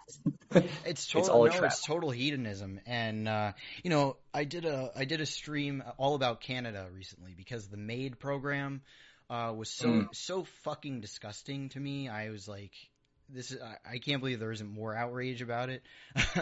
But, and even some, popular, political channels are endorsing it, that I've come across. I say, how can you do this? Because I think it goes back to that idea that life is about how much pleasure you can wring out of it, right? And this idea that like life isn't worth living if you can't like go around and like, fuck everyone and like, do drugs and just be hedonistic, right? If you're laying on a hospital bed, then your life is not worth living, or if you're in a wheelchair or whatnot. And that's where you start to get like left-wing people who seem like they're like, oh, I care so much, but I care so much that I think that people should be allowed to die if they don't feel pleasure, and that's, I think that's it's really pathetic. I'm glad that you took aim at that. But yeah, I think it just indicates just how spiritually impoverished we've become as a society, that we've not learned to enjoy the pleasures of the spirit and the mind, which transcend the body. And so because people haven't had that much experience with those higher sublime pleasures, all we're left with is the idea that, well, if my body breaks down, my penis doesn't work anymore, if I'm physically in some sort of ordeal, it's not worth living. There's nothing worth that. I've never experienced anything more that would give me meaning to live, if not these pleasures. And so you look at other people and their situations from your own personal filter, and you're like, well, I guess it would be more gentle and humane to kill off, grandma or that, person who's a useless. Now I won't say useless eater because they don't think that way, but that person who's just, but they're feeling depressed and they're going through anxiety and they really are not handling it and they want that suicide pill. We should just do them a favor of giving it to them then, The useless eater thing is embedded in their thought process. But if you say it out loud, then they say, whoa, you can't say that. And that goes back to that service economy argument of like, No, that you're basically creating a class of useless eaters who are just there to service as long as their services are needed. When their services are no longer needed or cannot be acquired, then they're no longer needed. You know, they're extra, they're superfluous. You're not building your economy around that an idea that there's no such thing as useless eaters. You're avoiding that, but it's still there. It's still underlying the Yeah. theme. Yeah. No, you're right. I mean, it's like something which you don't say, you're not supposed to say the quiet parts out loud. Yeah. So, those who promoted the situation that put people into this logical set of triage trappings masquerading with an emotional, compassionate veneer, they themselves don't believe that. It's hardcore fascists at the top who really want to do what H.G. Wells and George Bernard Shaw and all of the Bertrand Russell, like listen to the writings of how these guys speak about the poor and population control, and it's disgusting. They hate humanity so much, but they're also Fabian socialists who, are really the party of the working men who care about compassion, and, Yeah. and it's like, no, I'm sorry, this is how it's being played. Yeah, they just care so much. I mean, Yeah. so a little bit of my background is that I live in this town called Kingston, it's a very small city of Kingston in the Hudson Valley of New York, and I happen to live in a place where Peter Buffett, the son of Warren Buffett, he believes in all this degrowth, depopulation stuff, and he is a total bleeding heart liberal, believes in centering the voices, believes in, lifting up the women of color, things like that. He is the caring, bleeding heart liberal personified. But he is deeply Malthusian. He just blurbed a book about how we need to reduce the population down to like 1 billion. And it goes hand in hand at this point. It's almost like you have to have that PR of like, oh, I just care so much, because that vulgar Malthusianism is, then you'd just be called a fascist outright, and you wouldn't get away with it for very long. You kind of have to create these euphemisms. Well, that's why they have to call it sustainability. They have to, because if they said what they actually think, nobody would go for it. Right? Yeah. Kill the dark people.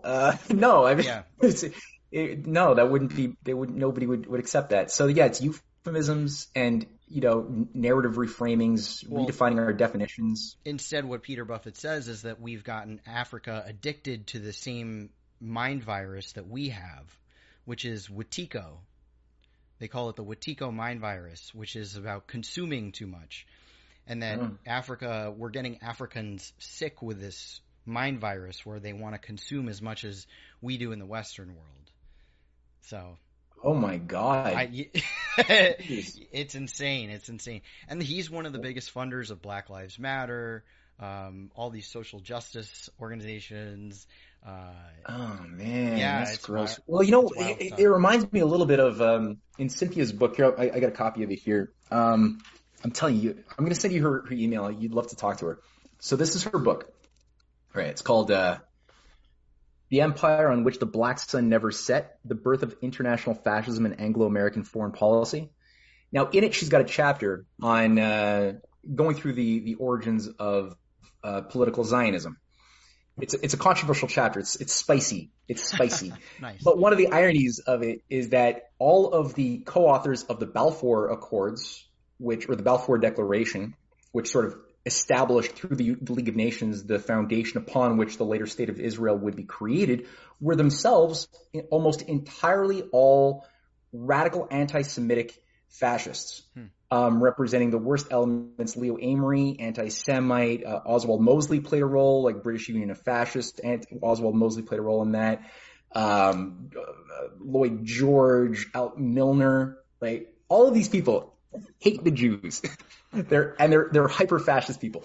And it's like, do you guys really care about the Jews so much? And it's, if you read Coudenhove Kalergi played a very key role as a grand strategist along with his father, in sort of creating or popularizing the policy of trying to figure out what we do with the problem of these Jews. And he's very clear, and she's got tons of quotes, where they identify that, look, we've got these two Jews. We've got the good Jews and we've got the bad Jews. Oh, God. And the good Jews are the Jews that are going to be like more malleable, more adaptive to the type of cultural norms we want to bring about. The ones who are a little bit more Protestantized, we can sort of we have more capability of getting them to resculpt themselves and break away from their traditions, because they already have started doing that. And then the problem is you got these like Orthodox Eastern European, Russian Jews. They're more inflexible. They're not inclined to adapt to the sorts of changes we know we need to bring into being. And you could tell they despise these bad Jews so much, but they're like, we should find a way to deal with them by maybe figuring out a way to like get them all into a very controlled environment. That's a very hostile environment. Wow. And they're looking at Angola. They're looking at some zones in Africa, but they settle, obviously the goal was always to get them into the old crusader zone of the Holy Land, right in the middle of like a zone that would be very easy to destabilize, which is exactly what they do. So the British are going around at the same time promoting the worst, most, cultish forms of the Muslim Brotherhood through the British Mandate of Palestine that are at the same time as they're promoting this other brand of political Zionism around the Jabotinsky flavor, which they're then playing against each other. And you got a lot of good Jews who are just being played with and sacrificed. They don't know what's going on, just like you have a lot of good Arabs and Muslims who are being sacrificed, and they're being toyed with on the great game with these synthetic ideologies. And yet the people like Kalergi is sounding like he's like this bleeding heart, lover of Jews, and all of these people are doing the same thing. And no, they don't care. They hate these people. Like they hate the black people. They hate the white people too, who are not like, of the higher castes, but they really are racist and really hate these other ethnicities. So yeah, what you're saying about Buffett's kid, not a surprise. Yeah. Well, that's what wokeism is, right? It's racism just inverted, and people can hear it too. They hear this woke speak, and it sounds like identical to what an outright racist would say, like, oh, we got to keep the racists separate and all kinds of like bullshit, right? Because that's what it is, just reinvented. And it's funny too about, that the anti-Semitism is like their ultimate shield, where they're like, that's when you've really ruffled some feathers. They start with, your what's the word? You're sexist or chauvinistic. Oh, then you go up to like homophobic, transphobic, racist. But anti-Semitic, if you get called anti-Semitic, you're on the right track to something. You gotten under somebody's skin, because they use that as a total shield. There's a problem too, right? I'm of Jewish heritage too, and then they'll tell me I'm an anti-Semite. I'm like, okay, but. Yeah, no, I've gotten the antihate.com wrote a big attack piece on me and my website a few months ago, funded by Justin Trudeau and the Canadian government. This whole website, wow. It's just, yeah, they'll just get you on everything. But the problem is, at the same time, you've got a bunch of soft-minded conspiracy theorists who have detected that there are these broader conspiracies, and they fall for the sort of neo-protocols of Zion forgeries that have been put all over the intellectual zeitgeist to try to convince all of the conspiracy theorists, or as many as possible, that the Jews really are the cause of all of our problems, and it's a big Jewish conspiracy at the end of the day. So whenever, like on my Telegram channel, I had to, for about a week, I had like people could make comments. I allowed it on my Telegram channel, on my posts. And I had to stop it because like 80% of the comments were, it's the Jews, it's the Jews. I'm sure a lot of these are like, intelligence agency affiliated bots, but a lot of them are actually still real people who are just that like, and I think that a lot of this stuff is probably controlled, by those same forces that have just always been using the Jews as a hate absorber over generations. Anytime that there's been a crisis, the Jews have always been there to just be the recipient of all of the hate from the masses, and this has been going on for centuries and centuries and centuries. True. Even to the point that I was surprised, but when the Jewish ghettos, which were by the way created in Venice, that's the Venetian term, for centuries in Venice and a variety of other parts of Europe, Jews had a big population control policy. Only the firstborn child was allowed to reproduce and get married. The other kids in a Jewish family were not allowed by law for centuries in Venice and big parts of Prussia. There's a whole, but big time population control. They weren't allowed to participate in trade schools, guilds. They couldn't participate in. They couldn't own land or be in an army in many cases. So they were all sort of forced into these very ghettofied situations that was dehumanizing, very similar to the dehumanizing cultural matrices that black slaves found themselves in over generations.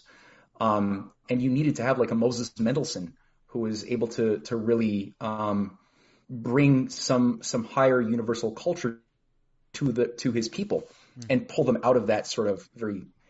And meanwhile, it wasn't helping because you'd have the court Jewish bankers like the Rothschild clan who was awarded a little family mercenary dynasty for good works carried out, and they were granted, as long as they remain obedient to the higher controllers, they were granted a lot of money, and they would carry out the economic terrorism against whatever rival was supposed to be economically crushed by the black nobility, or the Sassoons, or the Montefiores, or there's a few of these families, and it didn't do any favors for the broader Jewish community, because the fact is these weren't really Jews at the end of the day.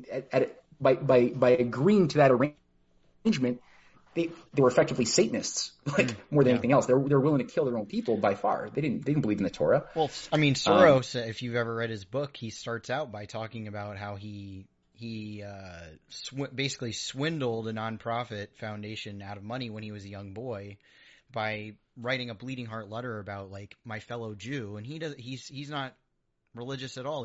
He totally admits to just using that as a way to get money out of an organization. So, and yet anytime I criticize George Soros, people say, "Oh, I'm an anti-Semite." He gets the identity without having to even be it. He gets to just wear it like a shield. Yeah, the guy who said on public record that working with the Nazis when I was young was the best time of my life. Yeah, I know. With a smile on his face, I know. Yeah. But we're not allowed to talk about it, right? We're not allowed to say anything.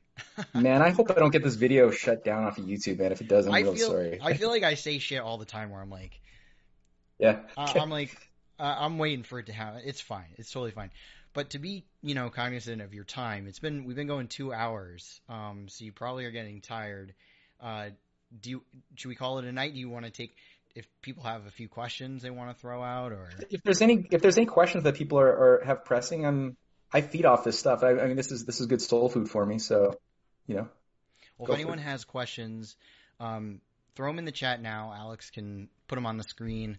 In the meantime, don't forget to like and subscribe to the channel. If you're enjoying the content, feel free to join our Patreon, become a patron subscriber.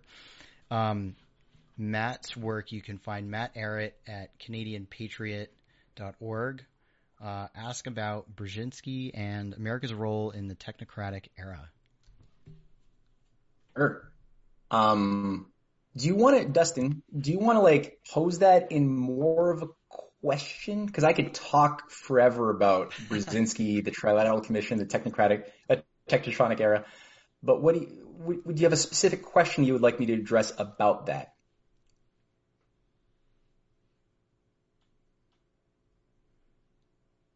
Okay. It might take a minute for the chat to catch up. It might take a minute. Yeah, people can only write so fast. America's role in this. Okay, well, so for those who don't know, I'm sure a lot of people do know, but Zbigniew wrote a book called America and Between Two Ages, America and the Technotronic Era. And he wrote that in 1970, but it served as a bit of a manifesto for an organization that was brought online in 1973 officially, called the Trilateral Commission. And it was headed up by a fellow you probably know of named David Rockefeller, guy who runs who ran Chase Manhattan Bank.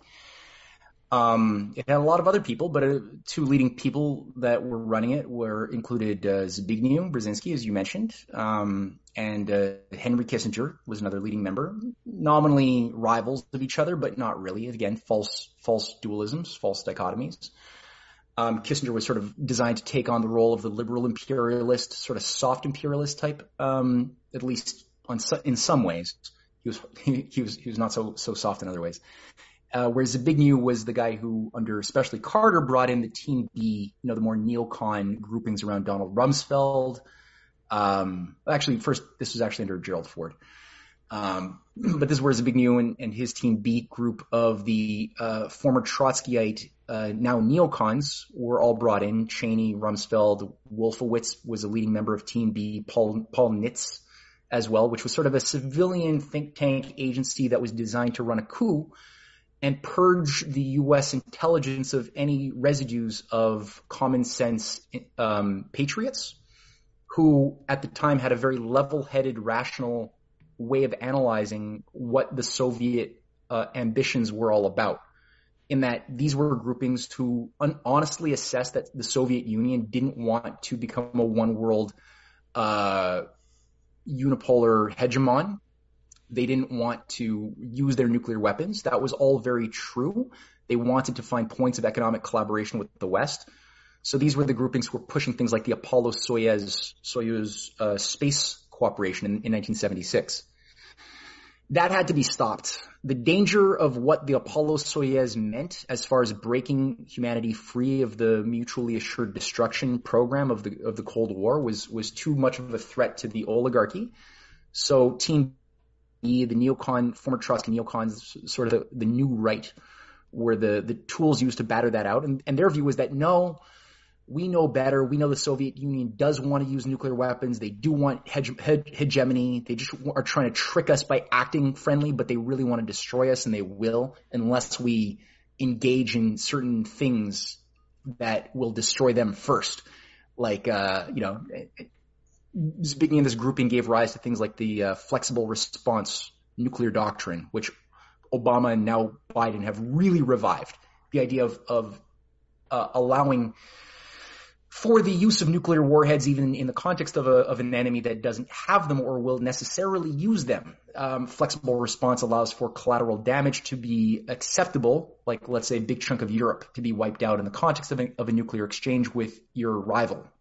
So this emerged out of that. The idea of funding radical madrasas under Operation Cyclone, that would then create a problem in Afghanistan where a pro-Soviet government would be dethroned, and in Russia's soft underbelly, which would then provoke Russia to try to restore stability and be stuck in an unwinnable quagmire. That was what Zbigniew brought in. So the idea of the technocratic era, America between two ages, is, I think, a bit of a euphemism in some ways for this fourth industrial revolution, end of history age, which Zbigniew talks about in the book, an age of total surveillance, total control, right? The destruction of all free will of all citizens under a managerial class, and the former industrial age that has to be destroyed. The idea of industrial productivity, industrial capitalism, we have to destroy that. And America is currently between these two ages. And his job is to be the transition, the disciple, the change agent that would usher in the transition. So, yeah, that's how I would frame Zbignew's role. And, I've said on Twitter that I'm pro-industrial capitalist, anti-financial capitalist. And I think it pissed off a lot of my socialist followers on Twitter. They think all capitalism's bad, but I mean, I think we need to leverage what's good about it, right? Transition it into a better economic mode. Yeah, I mean, it's like I think it was Stalin who said, like, there's two types of capitalists. We can work with the industrial capitalists, and the feudal capitalists we can't work with. Yeah. So he was very clear at defining, like, the difference between, let's say, an Arm and Hammer type of feudal, speculative, proto-Soros capitalist of the 1920s that just made money looting Russia in the 1920s, who got kicked out with Trotsky, by the way, versus Franklin Roosevelt and his network of pro-development, capitalists who wanted to help Russia develop their industrial base and beyond. Yeah, So yeah, you have to be nuanced. You have to have a sensitivity to nuance. for sure. Gribble's got Yeah. a. It sounds like this could be a long answer too. Can you discuss the Atlantic Council briefly? We'll just do this last question and then call it a night. Or if Okay. you want to call it a night, maybe Well, we'll if save there's it for good next questions, time. I love good questions. So if people are yeah, You sure, guys, you I guys can keep do. asking about these big topics, right? We could like go all night. I'll be quick. The Atlantic Council, all I'll say about that is it was a think tank affiliated with NATO, set up in 1961, to advance the sorts of objectives that NATO was set out to advance, which was, usher in cybernetics as a new form of management of the great game, the idea of systems analysis, probability theory, and in forms of economic analysis that we had seen, or military analysis that we'd seen come out of the Rand Corporation, which all basically said, no, human thinking should not play a role in planning either economics or military warfare. Instead, it should be statistical computer modeling, building scenarios that are all based on mathematical probability theory. So that it increasingly, Atlantic Council became a platform to produce white papers, reports that were the product of these types of assessments that would then ideally become policy in NATO. And NATO was set up not in 1949, but rather in 1947 by a grouping of Rhodes Scholars, centered ironically in Canada, to break away from the UN Security Council, which gave a little bit too much power to Russia and China to veto military activities that the West wanted to do that would hurt a lot of people. So NATO was created as a substitute, or as a way to get around that. I don't know if that helps. Yeah, computer models, right? That's what Yeah. Club of Rome, limits to growth. It's all computer models. They're Oh, going to tell us the future, right? I yeah. also they have a big book of like random numbers too. Have you ever heard of this? It's just a book of random digits. No, I haven't. Why do they do this? So I guess it's like if for some reason they need to come up because the human mind can't actually create random digits the way a computer can, so they wanted to create this reference. So if they needed to digits to input, I don't know, to scramble the enemies Just like pure randomized algorithms or something. right, right. Right. Makes sense, I guess, that they would do that. I saw that there was a question before on the Macy Foundation, and that's a good question in cybernetics because cybernetics was the science of control that was created by Norbert Wiener in 1943 when he was working on radar. And Norbert Wiener was a student at Cambridge under his personal mentor, Lord Bertrand Russell, who had just published the third volume of his Principia Mathematica.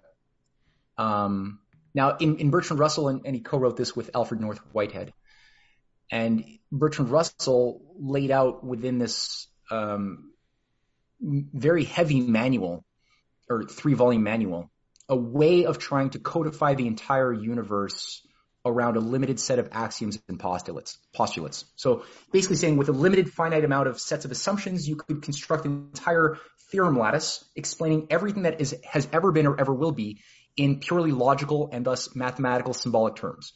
But the problem was, this is nice in theory, but there was no way at this point early on in 1913 when it was being written to apply it in a useful way to manage society. But he knew that's what it would be, that's what it would do, but it still needed that extra applied edge.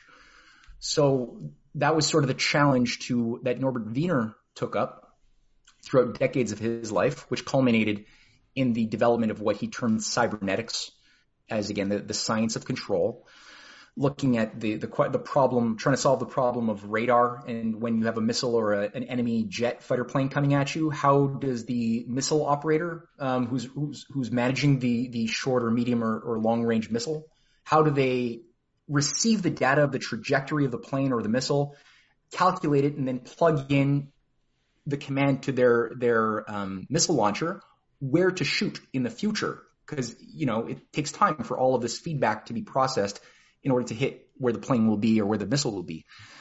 So this idea of feedback loops became developed in the basis of what he understood to be something that applies to everything, including everything that's a system, a whole that's more than the sum of its parts. All has feedback loops with a central command structure. The brain, the human economy, the biosphere, the solar systems, the galaxy, everything could be thought of this way. And he basically saw that for management purposes, this would be great if you could just take the analogy of a human body or as a machine and then apply it to any department, let's say the OECD or NATO or the Air Force, and bureaucratize the body into many organs with subdepartments and subdepartments so that the left hand doesn't know what the right hand is doing, right? And the only groupings that would be permitted to see what the whole does is in the brain center, sort of the executive command structure that would be allowed to see the whole. And that became very useful as a tool to reorganize the bureaucracies of governments, of schools, of unions. It was very useful at compartmentalizing people so that they didn't realize what was the machine and what was its design, that they were participants or cogs within. And the Macy Foundation was the primary funding tool to popularize it between 1943 and 46, before it was brought into the OECD and NATO. The Macy Foundation was one of the biggest foundations that was funding eugenics research in the 1930s, and it was overseen by a guy named Lord Churchill. What was his name? Not Lord. No, he wasn't Lord. He was Churchill. He was basically a cousin of Winston Churchill, who was the head of this thing. And the former job that this guy had between 1919 and 1929, before he creates the Macy Foundation in 1930, he was the head of the Black Chamber. And the Black Chamber was sort of the unofficial intelligence arm of the U.S. military that became the NSA, which was part of what merged into British intelligence to create the Five Eyes. So, this thing was nasty. And it remains nasty to this day as far as I could tell. Marlborough Churchill. That's his name. Marlborough Churchill. Sorry. All right, maybe one more question. I'm getting a little, one more, and then we'll call it quits. All right. Yeah. All right. Do I think the green is possible at the entire? We'll have to have you back on, Matt. Yeah, anytime, man. This is fun. Do you think that it's possible that the entire green agenda was designed to destroy Russia's hydrocarbon-based economy? The agenda was started about 30 years ago when RF was what? I don't see the rest of that. Let me see if I can find it. When RF was getting established. What's RF mean? Oh, Russian Federation. Yeah. Yeah, I mean, it was designed to destroy everything industrial, including Russia. Yeah. Yeah, I guess that's a good spot to end it. Awesome. Well, it's been so much fun talking to you. You can find Matt's work on risingtidefoundation.net and the CanadianPatriot.org. CanadianPatriot.org, right? Yeah.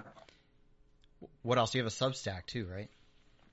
Oh, yeah. That's sort of the bread and butter. MatthewEhret.substack.com is daily stuff goes out usually.